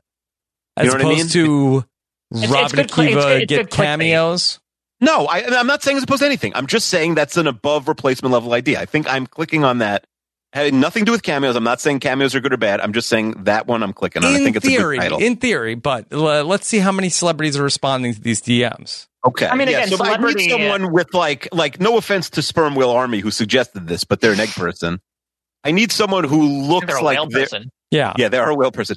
I need someone who looks like a normal person who maybe celebrities would respond to. And if you reach out and you think that's your episode, and you want to spend the next month somebody should write it. I look like a normal person. Yeah. Listen, my mom says I'm very normal. I mean, that could be an entirely different episode. Who's I'm a good flyer. Who's the most? That's not a bad idea. Who's our most normal listener? Honestly, I like that. Trying to find the most middle. It's very hard to prove you're normal. It's very hard to prove you're normal. Yeah, but anybody I think that would be writing in probably is not a normal person. I think that once you write in to try to win that contest, I think that you are disqualified from being normal. Listen, Chappelle, if you're out there and you want to DM 2,000 Why celebrities Chappelle? Why do you think him out of the... Well, he tweets a lot, so I figured maybe he'll DM a lot too. I don't know. Do you think he wants to just shift off some of his... shift to the DMs. I think he'd like that. I think if he's interested, that's his idea. If not, prove you're normal. He seems like he would want to harass celebrities for... Not harassing. It's not harassing. I think it's more so you're standing on the question. I think you're standing on the Twitter streets and you're sort of like, oh, sir, if I could get a moment of your time, yes, exactly. I would love to know, in what direction do you eat pizza? Yeah. Do you like crunchy or creamy peanut butter? Mm-hmm. Yeah, I like this idea, though. Okay. I think we all like it. The question is, will it? Yes. So we'll have a test run. Rob and Akiva interview The Rock is a great episode of this podcast too.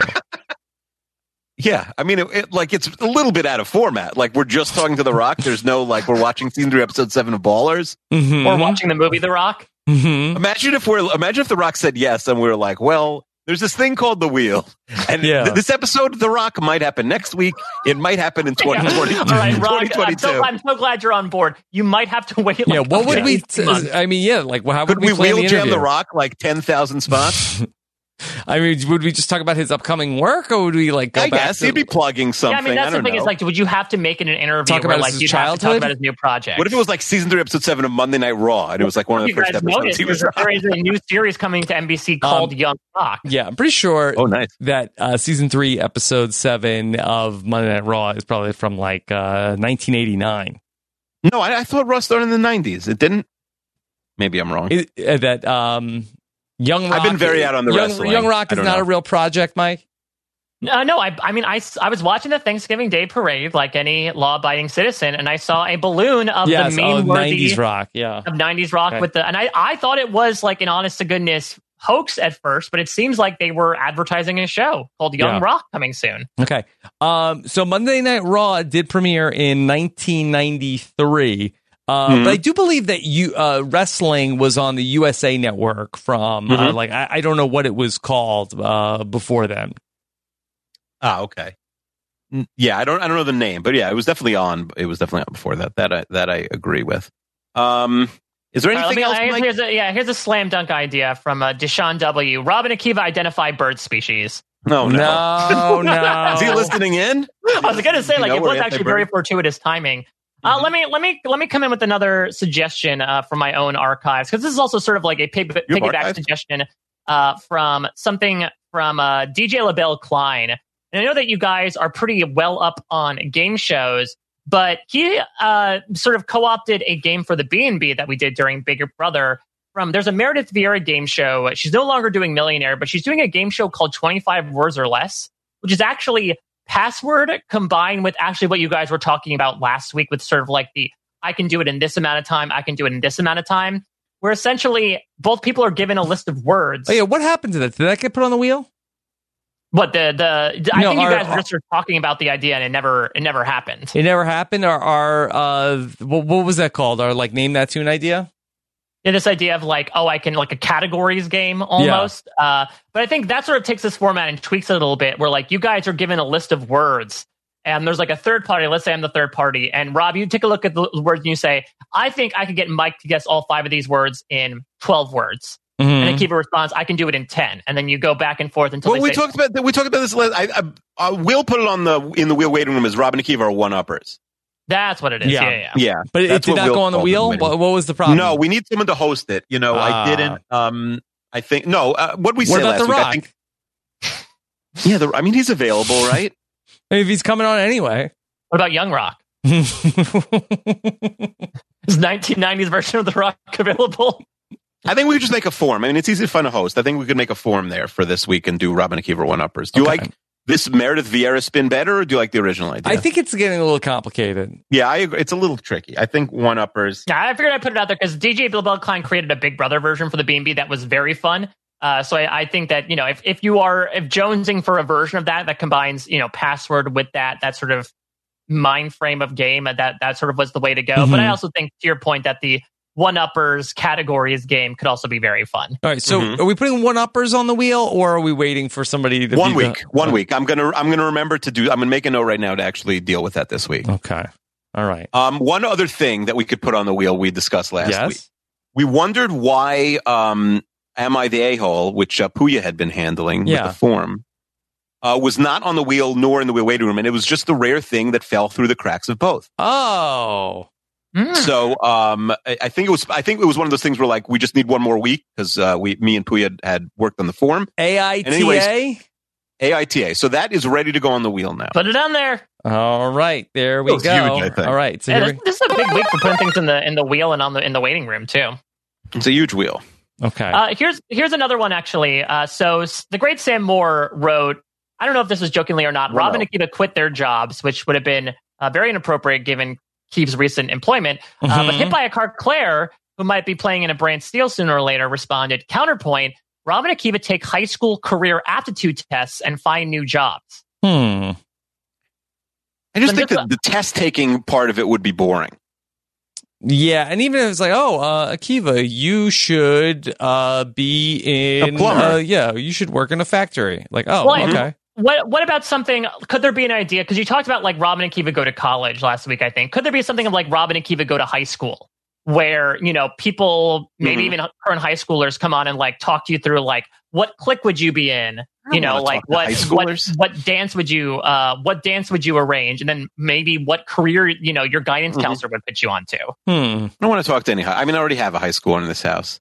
I was going to say, you could refer to the... Why does Sam want us to quit our jobs? What does Sam think his job is? I think that would not be good career advice for Sam. It would be bad, yes. It would be, unless Sam thinks then it becomes like he just gets promoted to being you. I don't know what his plan is there. Yeah, I don't know. But why do you want me to quit? I mean, the idea of talking to a high school student is fun. Not really. I talk to them every day. It's mostly like, I hate you. Well, I think it's a very specific situation. I don't think all high schoolers are going to come on and say, I hate you. Yeah. Do they want advice from us? Could we mentor a high schooler? Oh, that would be fun to have a mentor. Mentee. Oh, that would actually be interesting, I think. What if the mentor-mentee relationship? This could be like, actually, you know what? Could this be Rob and Akiva, our guidance counselors, instead of you get guidance counselors? I like that. That's not bad. Yeah. Yeah, we need to find a high schooler. Maddie's not in high school yet. But like high schoolers are like, okay, well, where should I should I go away to college? What should I do with if there are young people that want us to counsel them? Sure. Yeah, I think this could be, or even just like advice of like, my friends keep playing this game that I don't want to like. Let me ask you a question about this. Okay. Is this inappropriate for like a youngster to come on and sort of like talk about their concerns about life, and this is a podcast? What do you mean? Like, is that inappropriate to then air a young person's concerns on the show? I mean, they could write it in if they want to. I wasn't sure what you meant by inappropriate. I don't know if someone's gonna be like, I can't stop maybe they shouldn't J-O-ing. What should I do? On the line. Maybe they could write in. Yeah, I think you could very easily have people write it in. Therefore, they're submitting themselves. They can choose to be anonymous if they want to. What do you think? Yeah, let's find the high schoolers, right, and I have no problem doing that. Let's see. Okay, Renap at robisawebsite.com. Yeah, I think you could very easily find some youngsters who are into this. I think also you're looking to connect with the younger generations. This might work both ways as well, where you're finding out what the younger generations are concerned with as well. Mm-hmm. Yeah. Mm-hmm. We won't talk about Sonic the Hedgehog. Exactly. And I'll also give a shout out to Josh Abbott, who just replied to the tweet in all caps, egg on the shoe. What does that mean? Egg on the shoe. I don't know.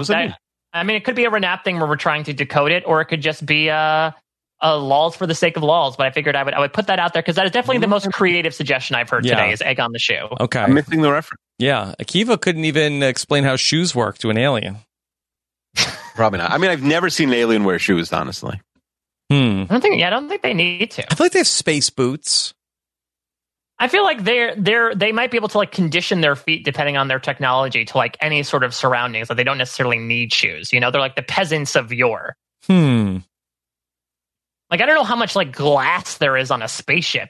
Broken glass everywhere. I don't know. I feel like there's a lot of broken glass, in Star Trek episodes. I don't think so. And if it is, I think it's more like that sugar glass. I would expect. Maybe we can talk about this and Rob and Akiva get trekked as to the more banalities of do you think there is actual glass, or is there new futuristic glass that doesn't cut you when you pick it up? I don't know, but they can't seem to figure out how to not make people die every time, from exploding computers every time something goes wrong with the ship. So I feel like that they have not yet figured out how to make the ship safe. I mean, one thing at a time, right? You have to perfect interstellar travel, and then you can figure out how to not make computers explode, or one matter at a time. People just would be sitting at their desk, just get blown out of their chair. And I do have a couple of suggestions for the crappy movie diaper, though I don't know how full up you are of that. The Toxic Avenger, which I'm not sure if you guys are familiar with. It's too gross. I don't want to talk about Toxic Avenger. I think it's about a nerd who gets becomes a superhero when he gets infected with radioactive waste, and he looks physically deformed, but is a big superhero. Yeah, no, I don't want. It's too gross. Yeah. How about that movie? Too much slime. Pretty packed. Also, can we take UB Halloween out of the crap movie diaper? Sure. I'm looking at it right now. It doesn't need there. Remind me next year. Would you want to add a crappy holiday film? Well, what is it? Yeah, if we have one, sure. I don't know. I won't say Home Alone 2. That's I would have said 8 Crazy Nights, but I think you guys got all your Sandler jimmies out during talking about. I don't think it's interesting either. I think it's just bad. It's really annoying, and I don't think there would be much to talk about other than the Sandler stuff you guys already litigated through. We got Weekend at Bernie's 2 in there. I'm excited about that. I didn't know you were excited about that. Yeah, that's fun. Yeah. What about Rock and Roll High School, which apparently is a 1979 film that features the Ramones in starring roles as themselves? Yeah, I'm out if it's before 83. Yeah. If it's before I was born, there's no chance. Anything that happened before 1990 to me doesn't count. Except for Super Bowls, right? Except for, the Jets never won a Super Bowl in my lifetime. They've never won one because it happened before 90. Same thing with the Mets. I mean, this is literally solipsism. Is you believing that things do not exist outside of my lifetime? Therefore, I thought it's egocentrism. If I didn't see it, if it didn't happen to me, I don't care. Mm-hmm. All right. So, Rob, you want to spin the wheel? Sure. Let's take a look at the wheel. Mike, anything else? I don't think so. I'm looking up some crappy holiday movies, but nothing really is sticking out. Next week, also. You had some very good ideas, Mike. I appreciate it. Yes. Great job going through everything, Mike. All right, let's talk about what is on the wheel. Season 3, Episode 7 had some close calls with being in the mix for the People's Choice, but People's Choice Award winner Mike Bloom is going to put a stop to that. Nice try, Season 3, Episode 7. Not on Mike's watch. Yeah. All right. Mike, what fictional character do you think that the kids might be writing fan fiction about you being X'd with? Oh, probably Puya.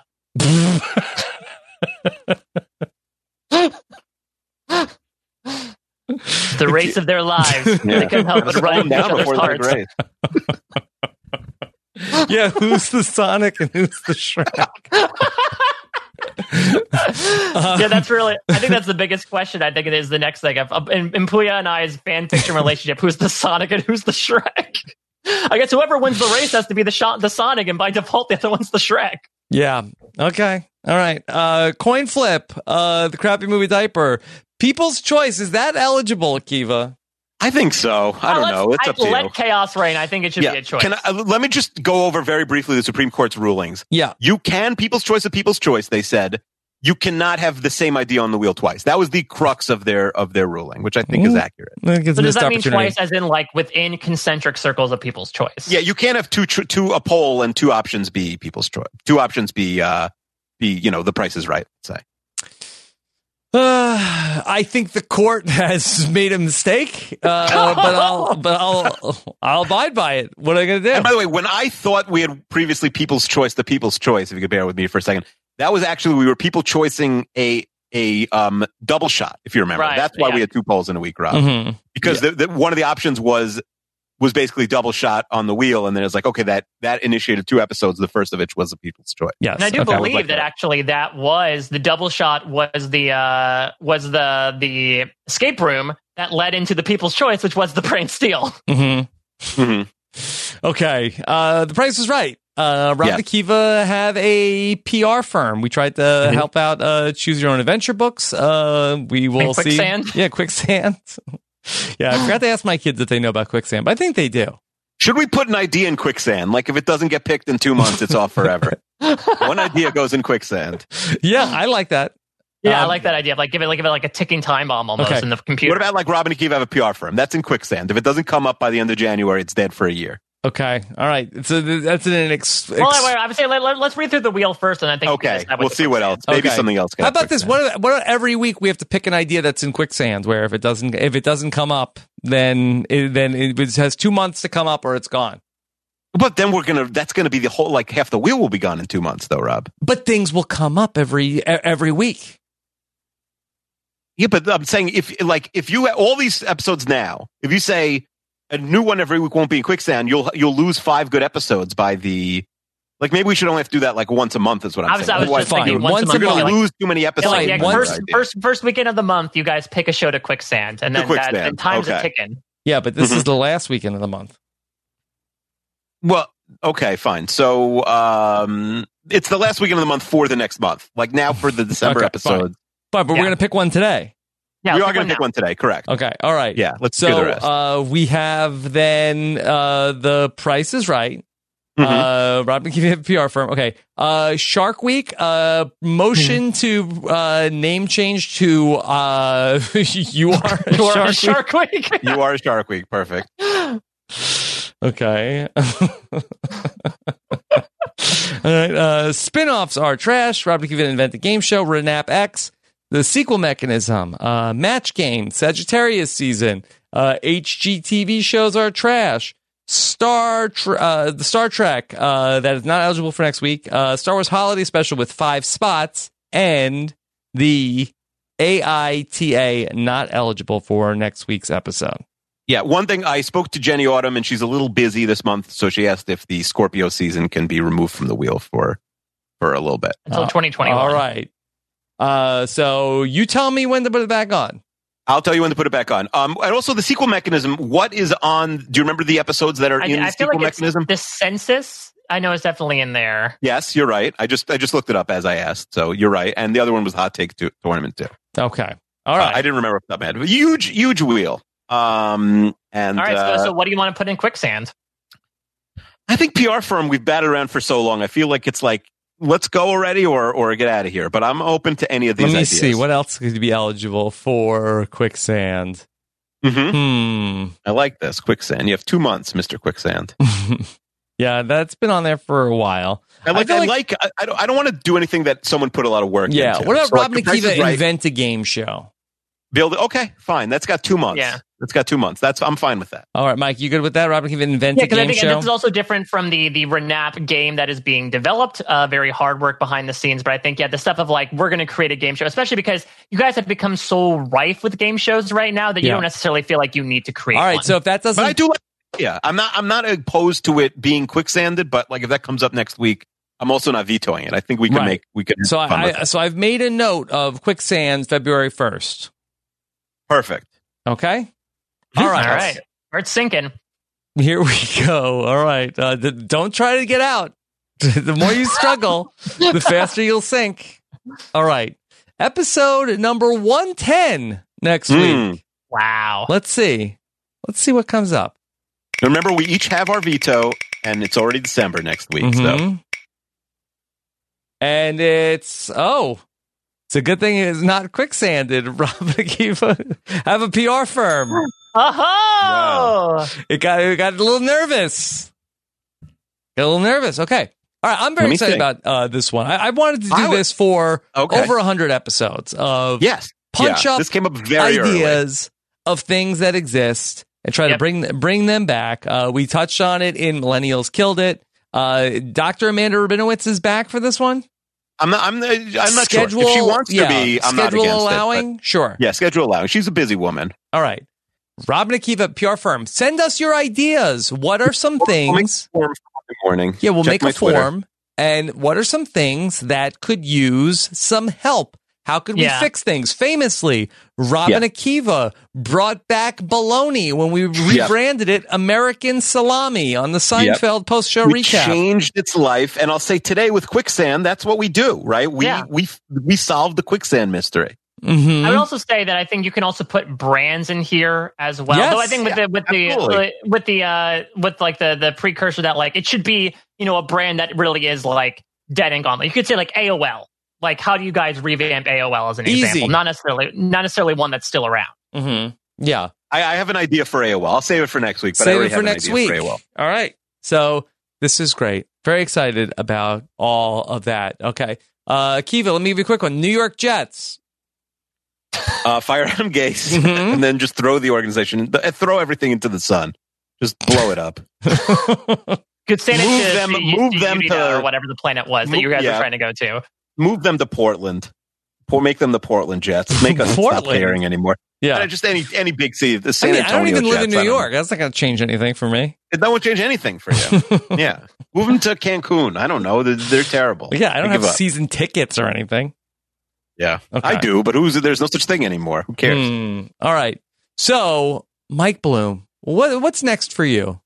So, a lot of stuff going on here as we round out 2020. Of course, Rob, you and I and Jessica Leese are covering The Amazing Race 2 times over. We're nearing the final weeks of that, but we're doing the tar pits every week, and we're doing the proper Amazing Race recaps. Also writing about that for Parade.com. Over on post-show recaps, Josh Wigler and myself are going down the hatch every week, covering losses. We are rounding the bend. The end of season 3 is coming. One of the biggest turning points in the show's history. So I'm excited about that. Huge moment. And so, as how mentioned, about this, Akiva? What about Rob and Akiva flash forward? We do the podcast like it's 3 years later. I love it. I do like that. Wait a minute. I won't play pretend doing D&D or RPGs, but no, let me simulate myself. It's a funny idea. Later. I don't think we have to do a whole episode. It's just a funny idea. Yes. We'll play the intro like, yes, that's right. Episode number 287. Rob and Akiva need a podcast. Akiva is recovering from hip surgery this week. Akiva, how are you? Why? As we all know, find out. It's a cliffhanger. No. What happened? Replaced his hips with breadsticks for easier convenience. Akiva, hey Rob, you remember the coronavirus? That was something. That right? was something. Yeah, too bad it gained sentience and is now walking around. Akiva, I know you are very busy with your 5 podcasts and 5 kids. What did I add? I lost that bet. Yeah, he's sowing the hole with his money. Meanwhile, Mike Bloom pursuing Olympics in 30-33 with his love of Puya. Olympic year. Well, I guess this year is going to be an odd number Olympic year, 2021. Yeah, exactly. They might just keep it and just keep with the convention. There's no way the Olympics happen, right, Rob? This is going to get canceled, I think. No, I think they can still do it. You think they'll do? What month are they supposed to do it? Late July, early Late July. Yeah, even if you had reduced spectators, I think they'll do it. Mm-hmm. Yeah, I think without spectators, it might happen. Yeah, it'd be good for me. Yeah, and they can cut back on most of these events. Just do the ones people so you're care saying about. Get rid of some of the events. That's what your plan is. Like, nah, this doesn't matter. Let's just do like basketball and swimming and gymnastics. I think that, sort of like, that at college universities, like, okay, like the football program brings in like the money, and then there's like a lot of other stuff that they do because there's, it's nice to have all these different programs. But, at the end of the day, figure out what the Olympic events are that make money, and then sort of, everything else is sort of like, let's, we'll come back in 4 years. What if you're the one guy on Earth who ranks all 336 events? It sounds like that would be bad for you. I think what you could do, less events to rank, maybe. Hear me out here, because I know that, again, I was watching the Thanksgiving Day Parade, and they said for Macy's this year, they like spaced them out over different days to not, spread it too much. What if there was something where it became like Olympics year, where like throughout the year you flew athletes in, and you don't just house them in one village for a portion of time? Yeah. You're saying like one sport at a time? Is that your idea? It could be one sport at a time, or it could be like a month and like 5 events take place, and then like just keep parsing that throughout the year. I like it. I'm there. Yeah. Pretty good. It's fine. And I think the Olympics, look, we never know what fresh hell is around the corner, but I think that by late summer, I think they could figure out the Olympics. Amen. All right. Sounds good to me. Mike, I'm sorry. You were only up to down the hatch in your plugs. Oh, yeah. So we have, of course, as mentioned before, Jessica Lees and I are doing Star Trek Discovery coverage right now. Actually, just past season 3, episode 7 of Star Trek Discovery. And actually, ironically enough, was a sequel to an episode from Star Trek: The Next Generation. So it was a season 3, episode 7, and a sequel mechanism all in one. Oh, what episode of Star Trek: The Next Generation was it a sequel to? It was it's called Unification 3, and it was the spiritual sequel to Unifications Part 1 and 2, where Spock encounters Jean-Luc Picard. Oh, okay, all right, interesting. So be sure to check that out. Of course, Rob, you and I are doing some Survivor talk. Over the next couple of weeks, we are doing our own Outwit, Outplay, Outlist podcast, which is essentially like Survivor meets King of the Mats, where we take an inane, banal subject from Survivor history and we list them out. In the past, we have done Survivor sponsor moments, and we have done immunity necklaces. And I think we have a very fun one coming up this week as well, as we continue through this Survivor off season into who knows when it'll come back. And we'll do some other stuff in the meantime. And I will also say 2021 is already looking to be a very fun and busy time as well. I have a Keeves load of new projects coming to people's ears, hopefully in January 2021. When you say a Keeves load, three. That's my short text for 3 now, is a Keeves load. Wow. Sometimes 3.5, depending on how you want to refer to it. Boy, do you think that a Keeves load will take off? No, I don't think so. We discussed merch right before we went on the air. I don't think that's going to make one of the Honey, t-shirts. Go downstairs and grab me a Keeves load of oranges. I'm trying to make juice here. Yeah, by the way, if somebody has an idea for what they want, a potential Renap shirt or hat or merch to say, the ones that we've been suggested the most are Plenty of Money. What's the other big one? Plenty of Money? Who suggested that? That is not a good shirt. I would 100% wear a shirt that said Plenty of Money. It's funny. But by far the number one is Forget the Mustard. It's Karate Time. Well, I also think whoever designed the header image for the Renap subreddit, shout out to the Renap subreddit. I think that deserves We're on to be that. on We're on that. Yeah. Mm-hmm. But I think Keeves load can maybe be on the back. No. Well, depends if the shirt gets a lot of usage. Yeah. All right. Do you understand a size Keeves load? All right. They're children. There you go. All right. So, Akiva, what's next for you? Doing football talk on 32 Fans. I was not on the Patreon episode this week. It was Chester, Ali Lasher, and Jared Jerome talking Seinfeld. They're going over like every quote from every episode of Seinfeld. NGOG, Ali and I, we had a fun episode this week. You learn maybe the most embarrassing moment of my life happens. I go over it on New Girl Guy if you listen to it this week.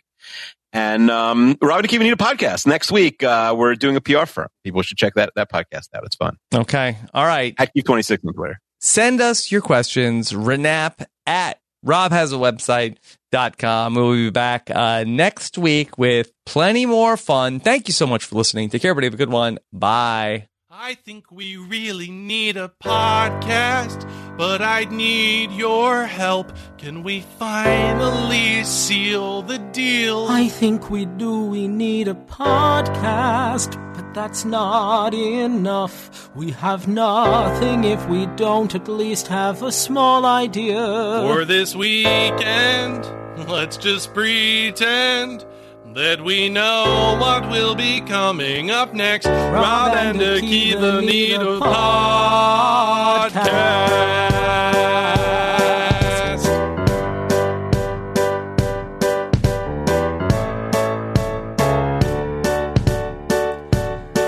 I got one more podcast to do. I bet Mira's happy that I get to do two. I got one more podcast to do. And I'm just happy that I get to do it with you.